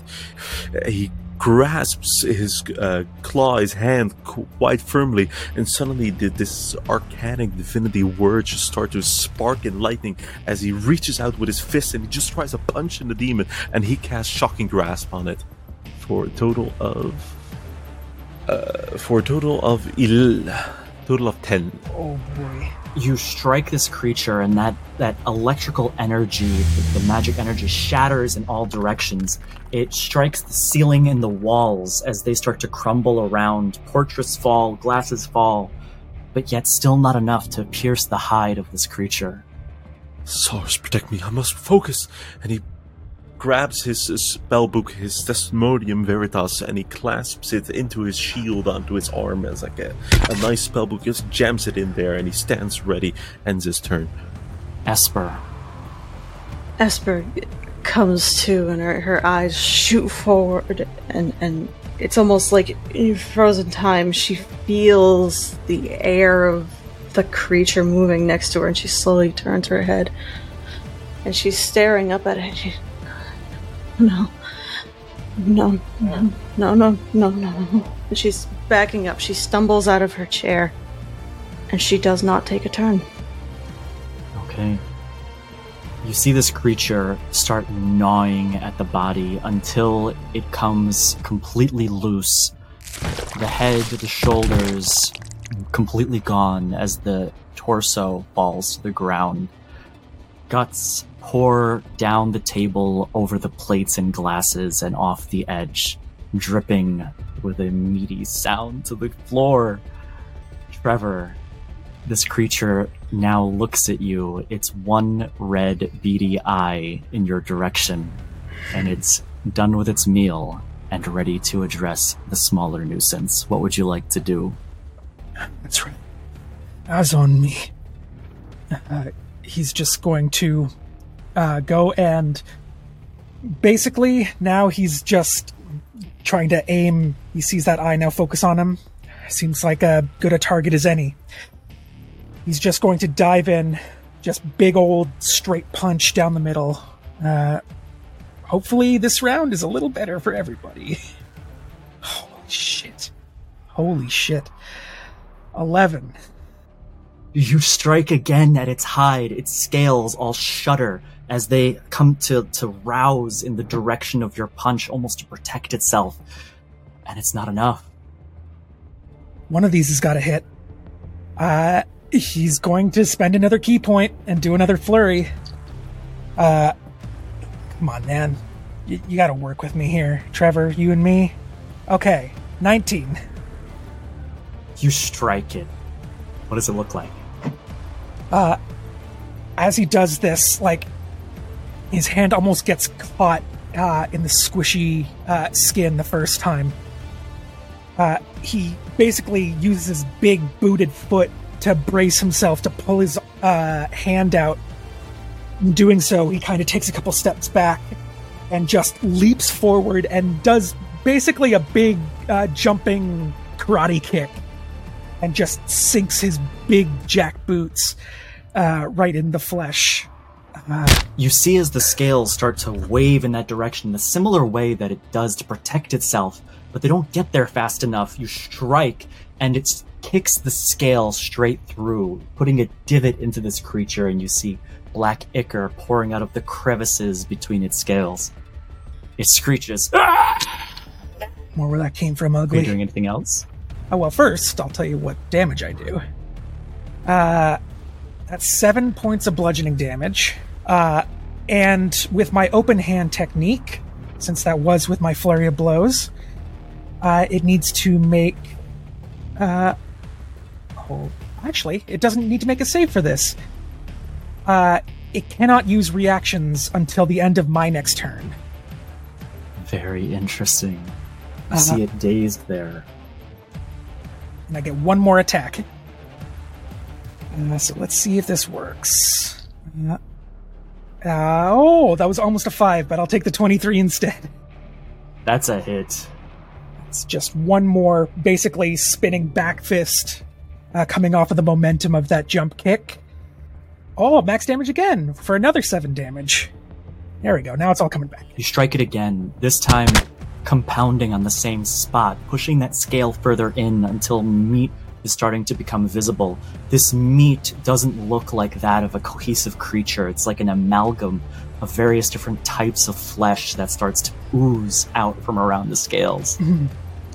Is that the end of your turn? Yeah, with his open hand technique, he's able to find the pressure points and get him to stagger slightly, or whatever this creature is, and just get it to kind of shudder. And he's going to take a leap off of the table, knowing that, having done this before, knowing the right pressure points to cause something to stun for at least a moment. He's going to call out, "You need to get away, now's the time." And he's just going to keep squaring up, and that'll be his turn. You see as its single red eye is transfixed on you. It's almost mesmerizing, hypnotizing. You see your reflection in it, looking back at you, almost judging you, casting judgment on you. You can't tell. And please roll an intelligence saving throw. It's not a good idea. So I believe that's a -1. Oh my God. And that one -2. Let's see what happens. Trevor, it's mocking you. He's looking at you and judging you for your past actions, and you start to hear your voice in your own head coming from the reflection in its eye. You just let them die. You let them all die. And now you're alone because of it. And everybody else sees as Trevor is transfixed, motionless. You take 12 points of psychic damage, and you see as the creature's scales, just as this happened, you can tell it's related, start to regrow in the damaged spaces. Trevor, are you alright? What happened? Did you say to me? You have a -1 modifier to your intelligence. or you have basically -1 to your intelligence. Yeah. Oh, -2 on a good day. Dr. Glass. Oh, all right. Well, none of that was great except for the part about no reactions. So she's going to clock it with her cane. Go ahead and roll the hit. Okay. 22 to hit. That's a decisive hit. You strike it with the cane. 8 bludgeoning damage, and then Psychic Blades, which is my last bardic, is 7 psychic damage. The cane strikes, and you know this cane well by now. You've had it for a bit, and as it strikes, you deal decisive damage, that 8 damage. However, you can tell that the psychic reverberations of the cane seem to get absorbed by its body, its scales. That vibration shimmers through its scales, through it, almost protecting it. I had a feeling, but I had to try, and then she's going to back away from the creature, her full speed. You begin to back away, and you see it tries to turn in your direction. It thrashes its body. It goes to thrash one of its limbs at you, but it seems stuck, unable to move. And reminder that my speed is 25 feet, not 30. Nihilus. Nihilus, disappointed himself that he couldn't get that hit. He takes the wisdom of Trevor and he sees how Dr. Glass is able to maneuver away, and he does exactly that as well. He takes his distance and he moves away, still keeping an eye on his enemy as he will cast a witch bolt turned into a force bolt for a total of 16, if that hits. It does.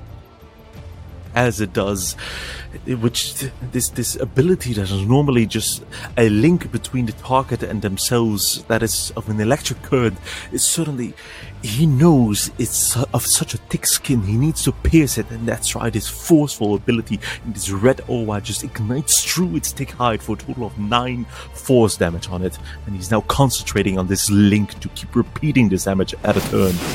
You see it shudders its entire body. Several more of its scales start to fall to the ground with a clanging sound, off of the table and onto the floor. Are you doing anything else? Begone, demon! I revoked you from this plane. He ends his turn. Esper. In Esper's world, things are muffled and strange, and it's almost as if she's not quite believing that she's there, as if she's still in that vision. But it is the moment that somewhere on the other side she hears Trevor's voice, and it sounds distressed, and it sounds like he might be hurt. That Esper's eyes fly to the table. Is there anything on it? Anything on the table? There's table settings, plates, forks, knives. Again, these are just table knives, butter knives at that. Glasses. The butter knife is going to have to do. She's saying she's frozen for a moment, then her hand is reaching over. No. She's going to grab the butter knife and she's immediately going to rush to jab it as hard as she can, trying to get into this creature's side. Roll to hit with an improvised weapon. Now what does an improvised weapon... I think it's still strength, it just doesn't use your proficiency. Okay. That's a 5. You strike its hide with this knife. You look down, and the knife is bent. Get away from him! She's gonna square up. She has to stand on the chair. She's gonna climb her back on it. Try and make herself big. And she will end her turn. Trevor, you were transfixed on this eye, but you can feel its grasp over you waning. You're conscious. You can take an action. You can take your turn. Okay. Well, this'll be fairly simple then. He is just going to, like, those who can get a good look at Trevor can see he is more upset than probably even the doctor's ever seen him. He's, like, gripping onto the sides of his head, hearing the voices echoing, hearing his own voice. You can see there's blood starting to gush out of his nose and out of his ears from the psychic attack. You see he just goes, wipes his face, looks at his bloodied palm, and then just grips it into a fist. The fuck did you say? And is just going to leap, basically clearing the table, and is just going to... Now you see, before it was the exemplar of grace. Now he is ripping and tearing into this thing. Just clubbing blows overhand. Nothing graceful at all. Let me see if this hits, first and foremost. 15? That hits. As he does that, he deals... Oh, I keep rolling 4s. Another 7 bludgeoning. As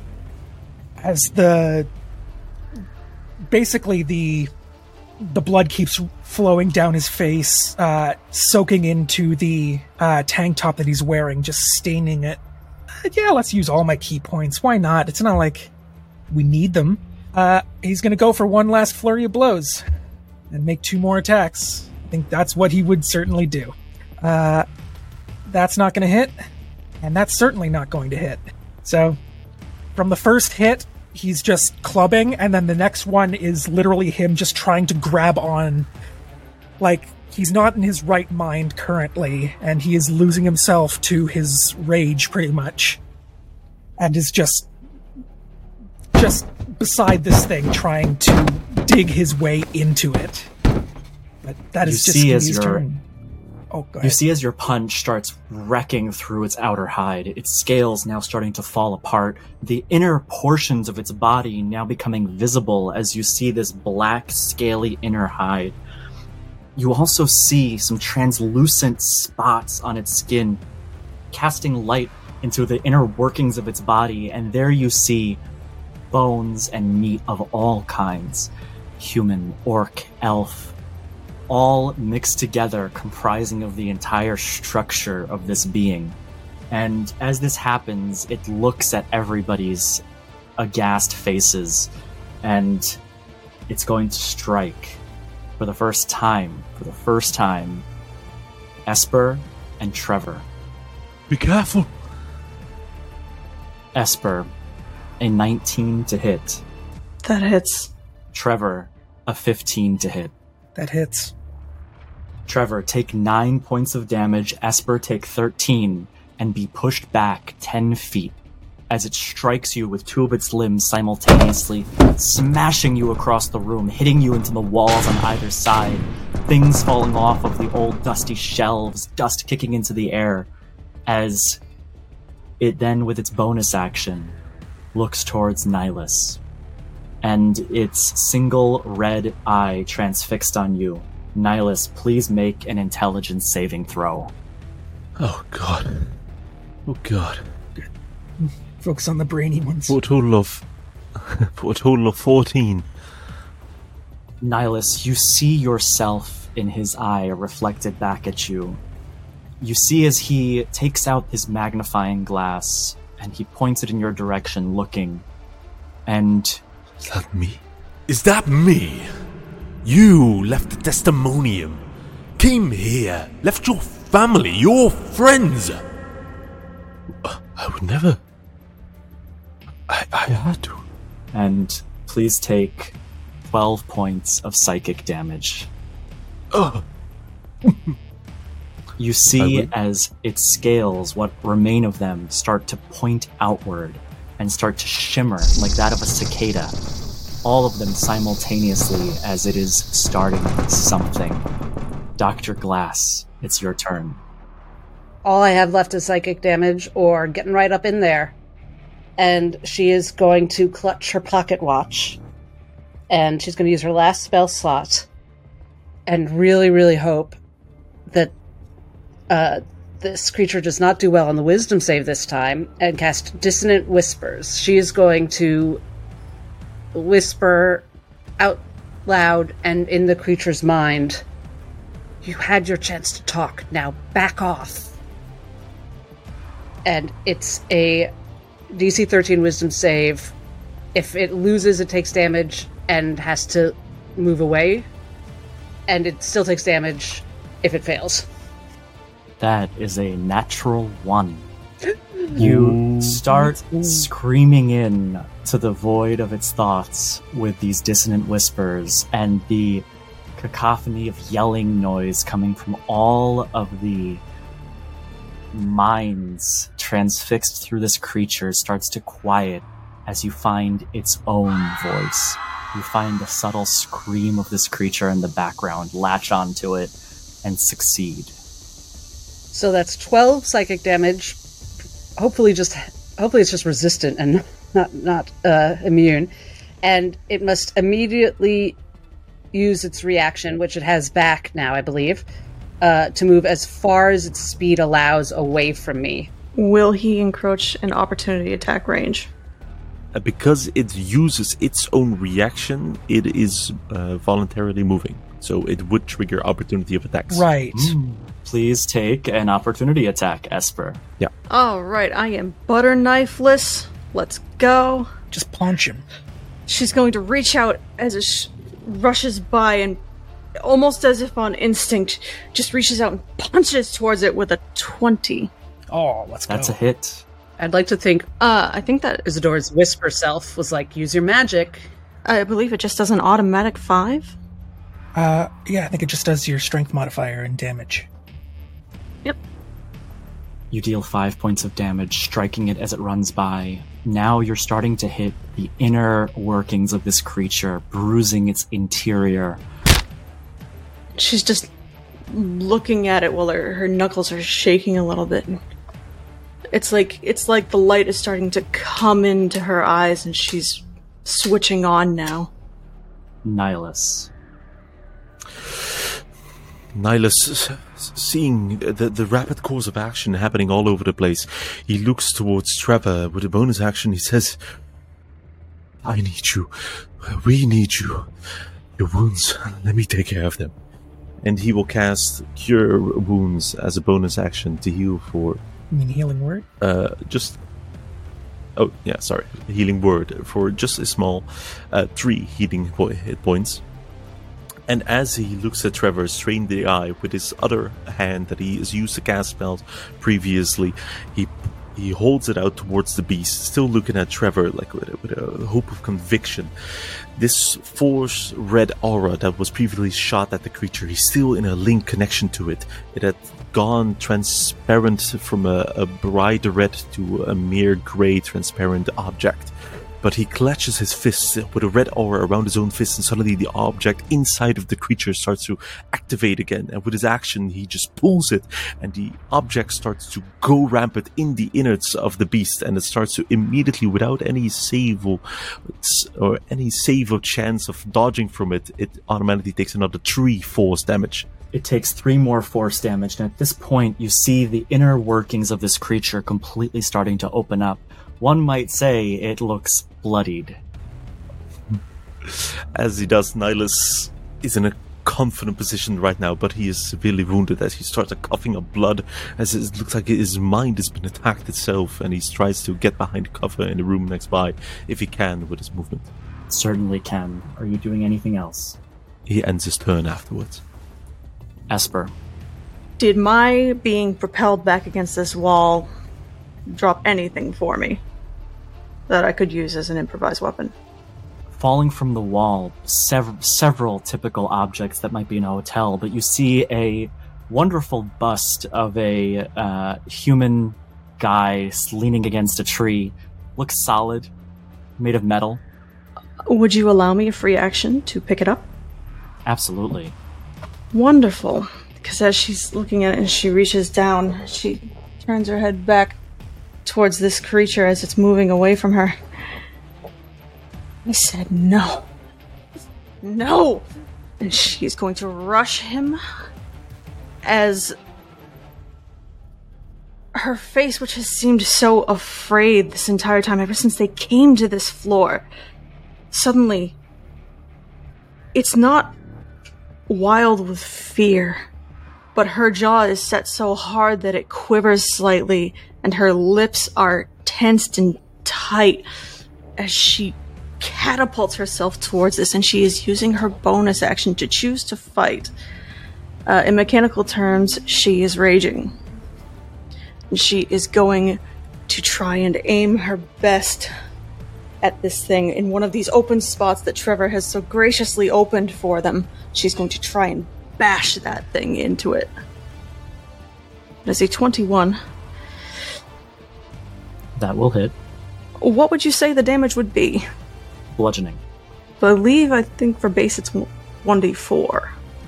An object that bears no resemblance to a weapon deals 1d4 damage. The GM assigns a damage type appropriate to the object. Oh, yeah. Straight 1d4, yep. No modifiers attached? No, it's just the 1d4. No.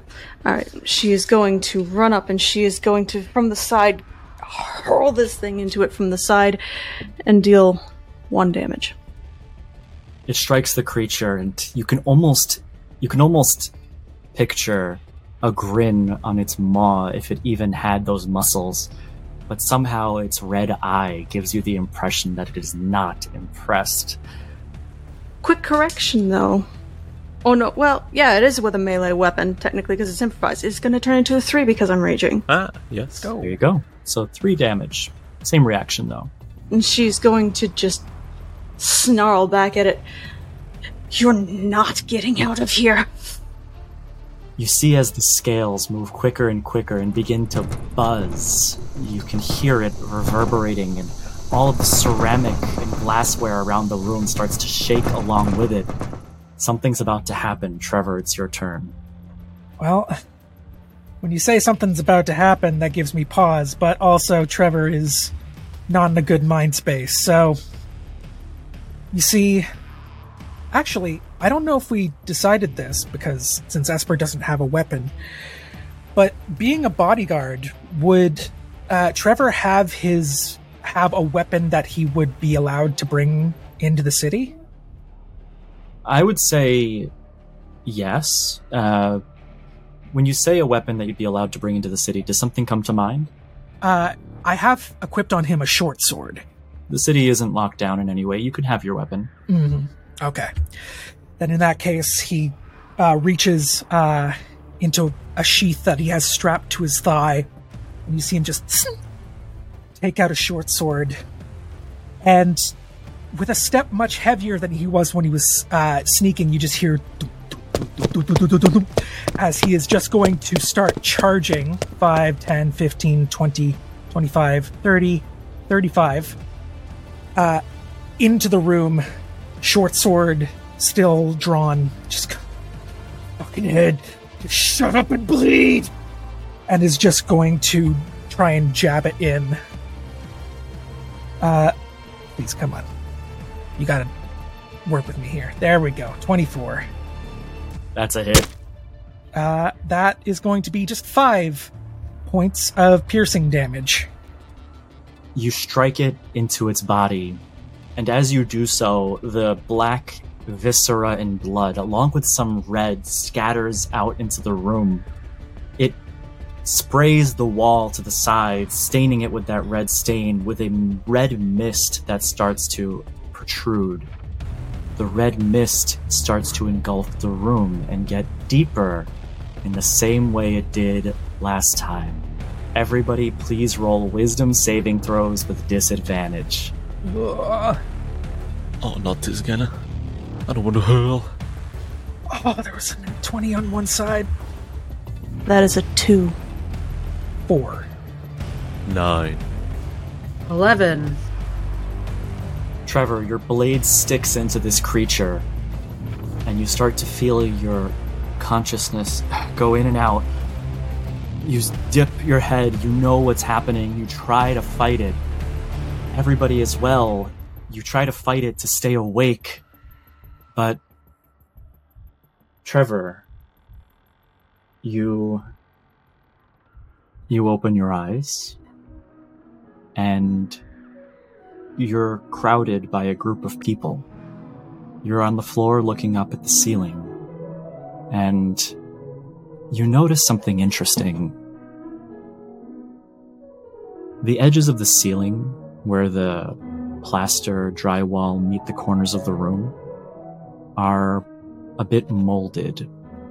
The chandelier has some dust on it, and as you look around to everybody around you, you see Harland Usher standing in the corner, getting his head bandaged, holding it. You see the cast of Midnight Whispers, at least those you've met, the director, there helping him, and the rest of the group, you're sitting in the corner in some chairs. You hear Harlan's voice. It's okay. I'm sure it was a mistake. It probably mistook me for somebody. What's the meaning of this? The director, Adrian, looks at you, Trevor. Why would you do such a thing? Our host, no less. Trevor, now coming to, just instinctively, he's going to reach up to his nose and look. Is he still bleeding? Yes. This place. He starts looking around, seeing that it's different in another way. But he just kind of says, "You brought me back before. This is someplace new again." You're gonna let me out? I need more. He's just slowly gonna get up from his chair, this time a lot slower. He's in a lot of pain. Get out of my way. There. The director walks over and puts his hand on your chest gently, carefully, and brings up a glass of water. It's okay. Just breathe. You're okay. You have 5 seconds to explain where I am and what is going on. That's what he did last time. He kept asking me, where am I, what's going on? Sir, the director, Adrian, you're among good people. Kind, caring people who don't want to see any harm. Time's up. My hand doesn't go for the lapels, it goes for his throat. Roll an athletics check. 21. You grab his throat. Sir, stop that! And the people in the room start to crowd around. You see Eliza, Gregory, Adrian, Constantine, and several others that just seem to be different patrons of the hotel, all swarming to try to rip you away from this man. Roll athletics again. All right, that makes sense. 17? You hear Adrian, I can't breathe! And Constantine, I'm trying to pull him, but he's too strong. As this is happening, I try and break from them trying to grab at me. I want to flip him around and hold him in a chokehold. Other hand behind him, I'll go, nobody moves forward. Nobody takes one fucking step, or I'll break his goddamn neck. Just in a traditional chokehold now. And as this happens, the room comes to a standstill.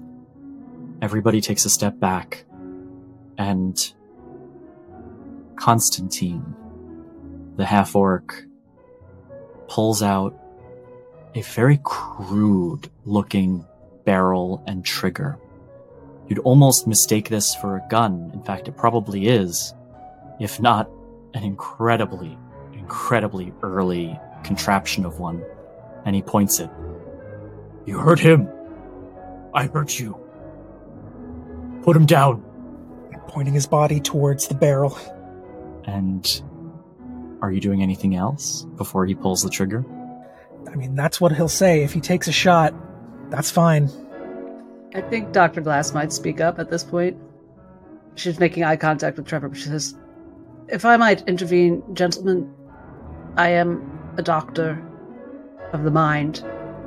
Perhaps Trevor would let me speak to him. Is he holding Harlan or Adrian? I'm confused. He's holding Adrian. Perfect. I could perhaps mediate with both men in private if they'd allow it. Speak up now, you ain't got much time. I don't want to pull this trigger. Just let the man go. You see him sweating. Or if you, Constantine, is it? If you would sit in on the mediations to make sure everything's above board, that is fine by me. Yes! Mediate! Just let go of this man's throat! You hear Eliza from the background. Please! Please, not Adrian! I start Trevor, to talk let's to all the sit doctor. down. What happens if I let him go? You gonna take the shot? No.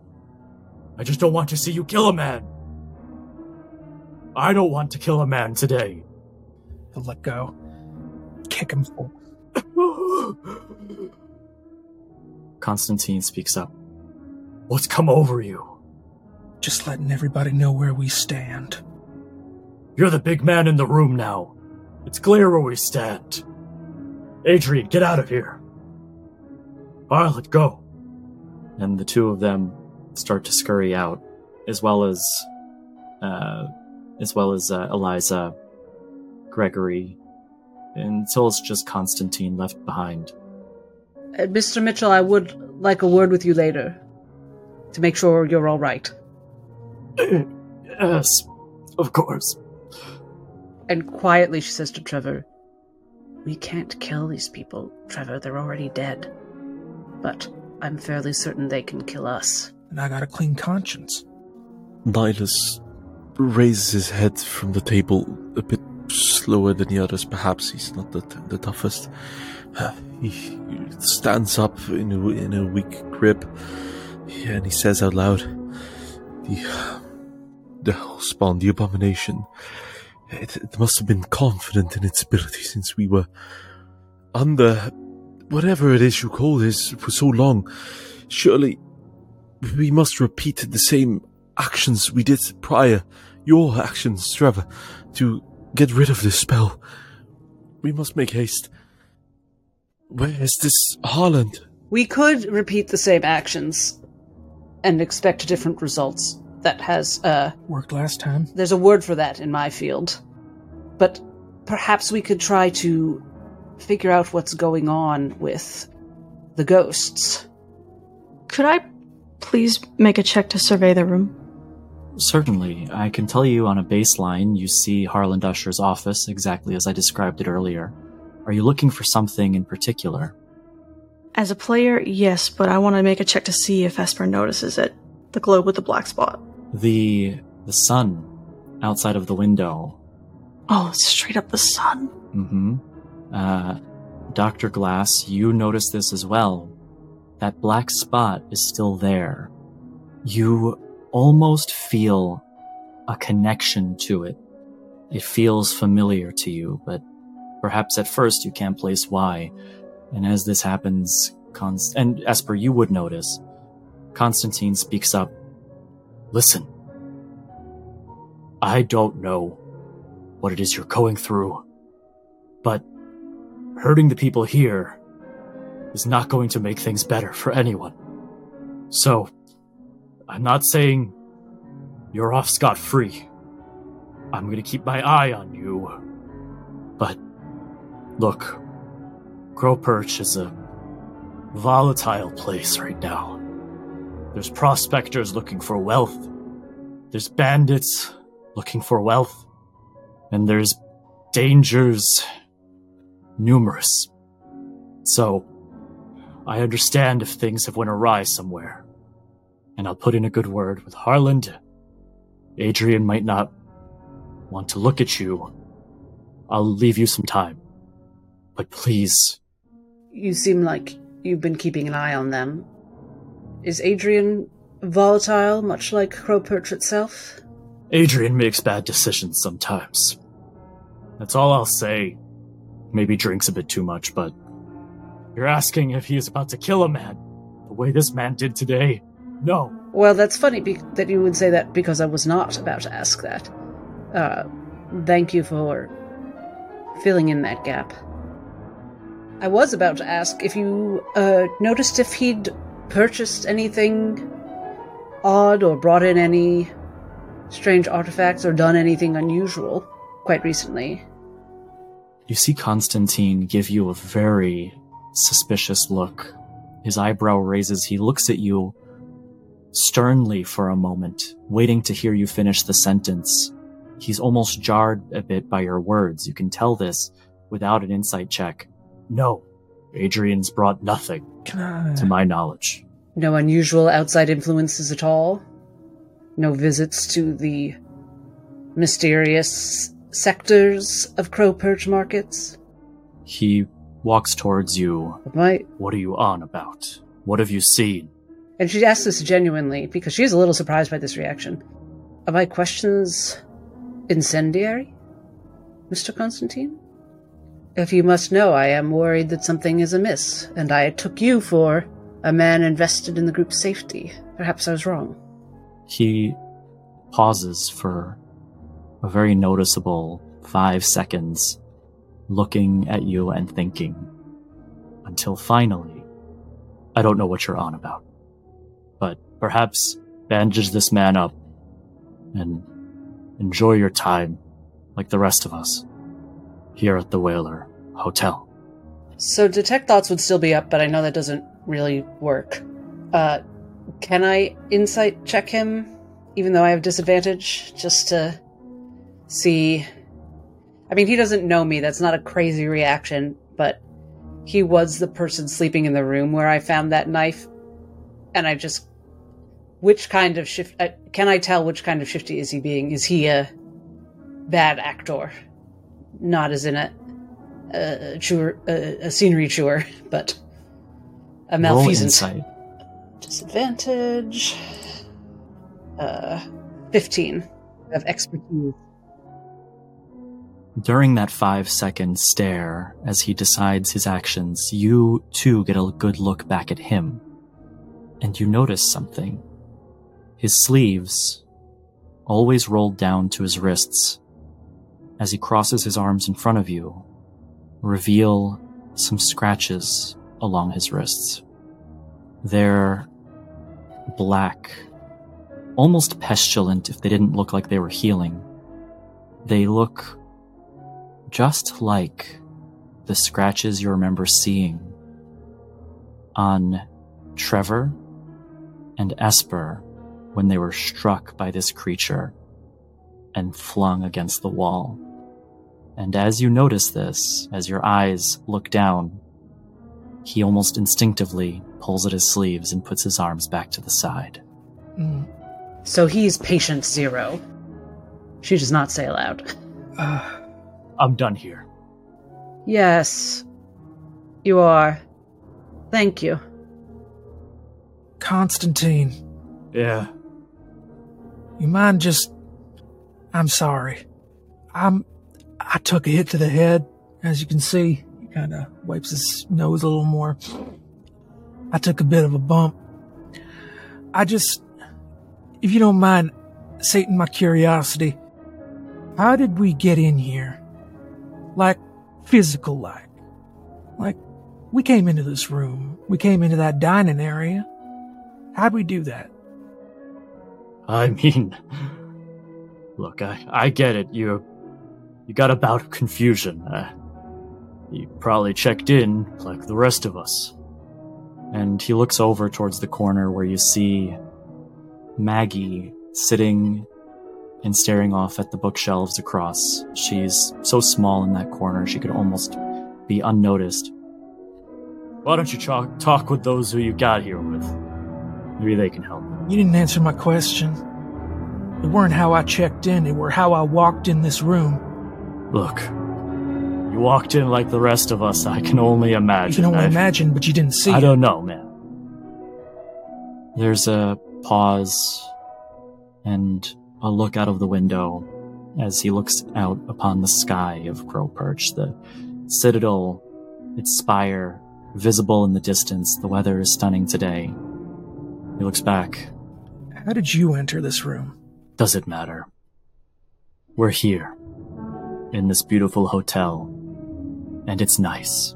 It's real nice. No, it ain't. Ugh. He turns, he walks towards the door and he opens it. And he looks back at you. Nice enough. He steps out and closes the door. And that's where we'll end today's session.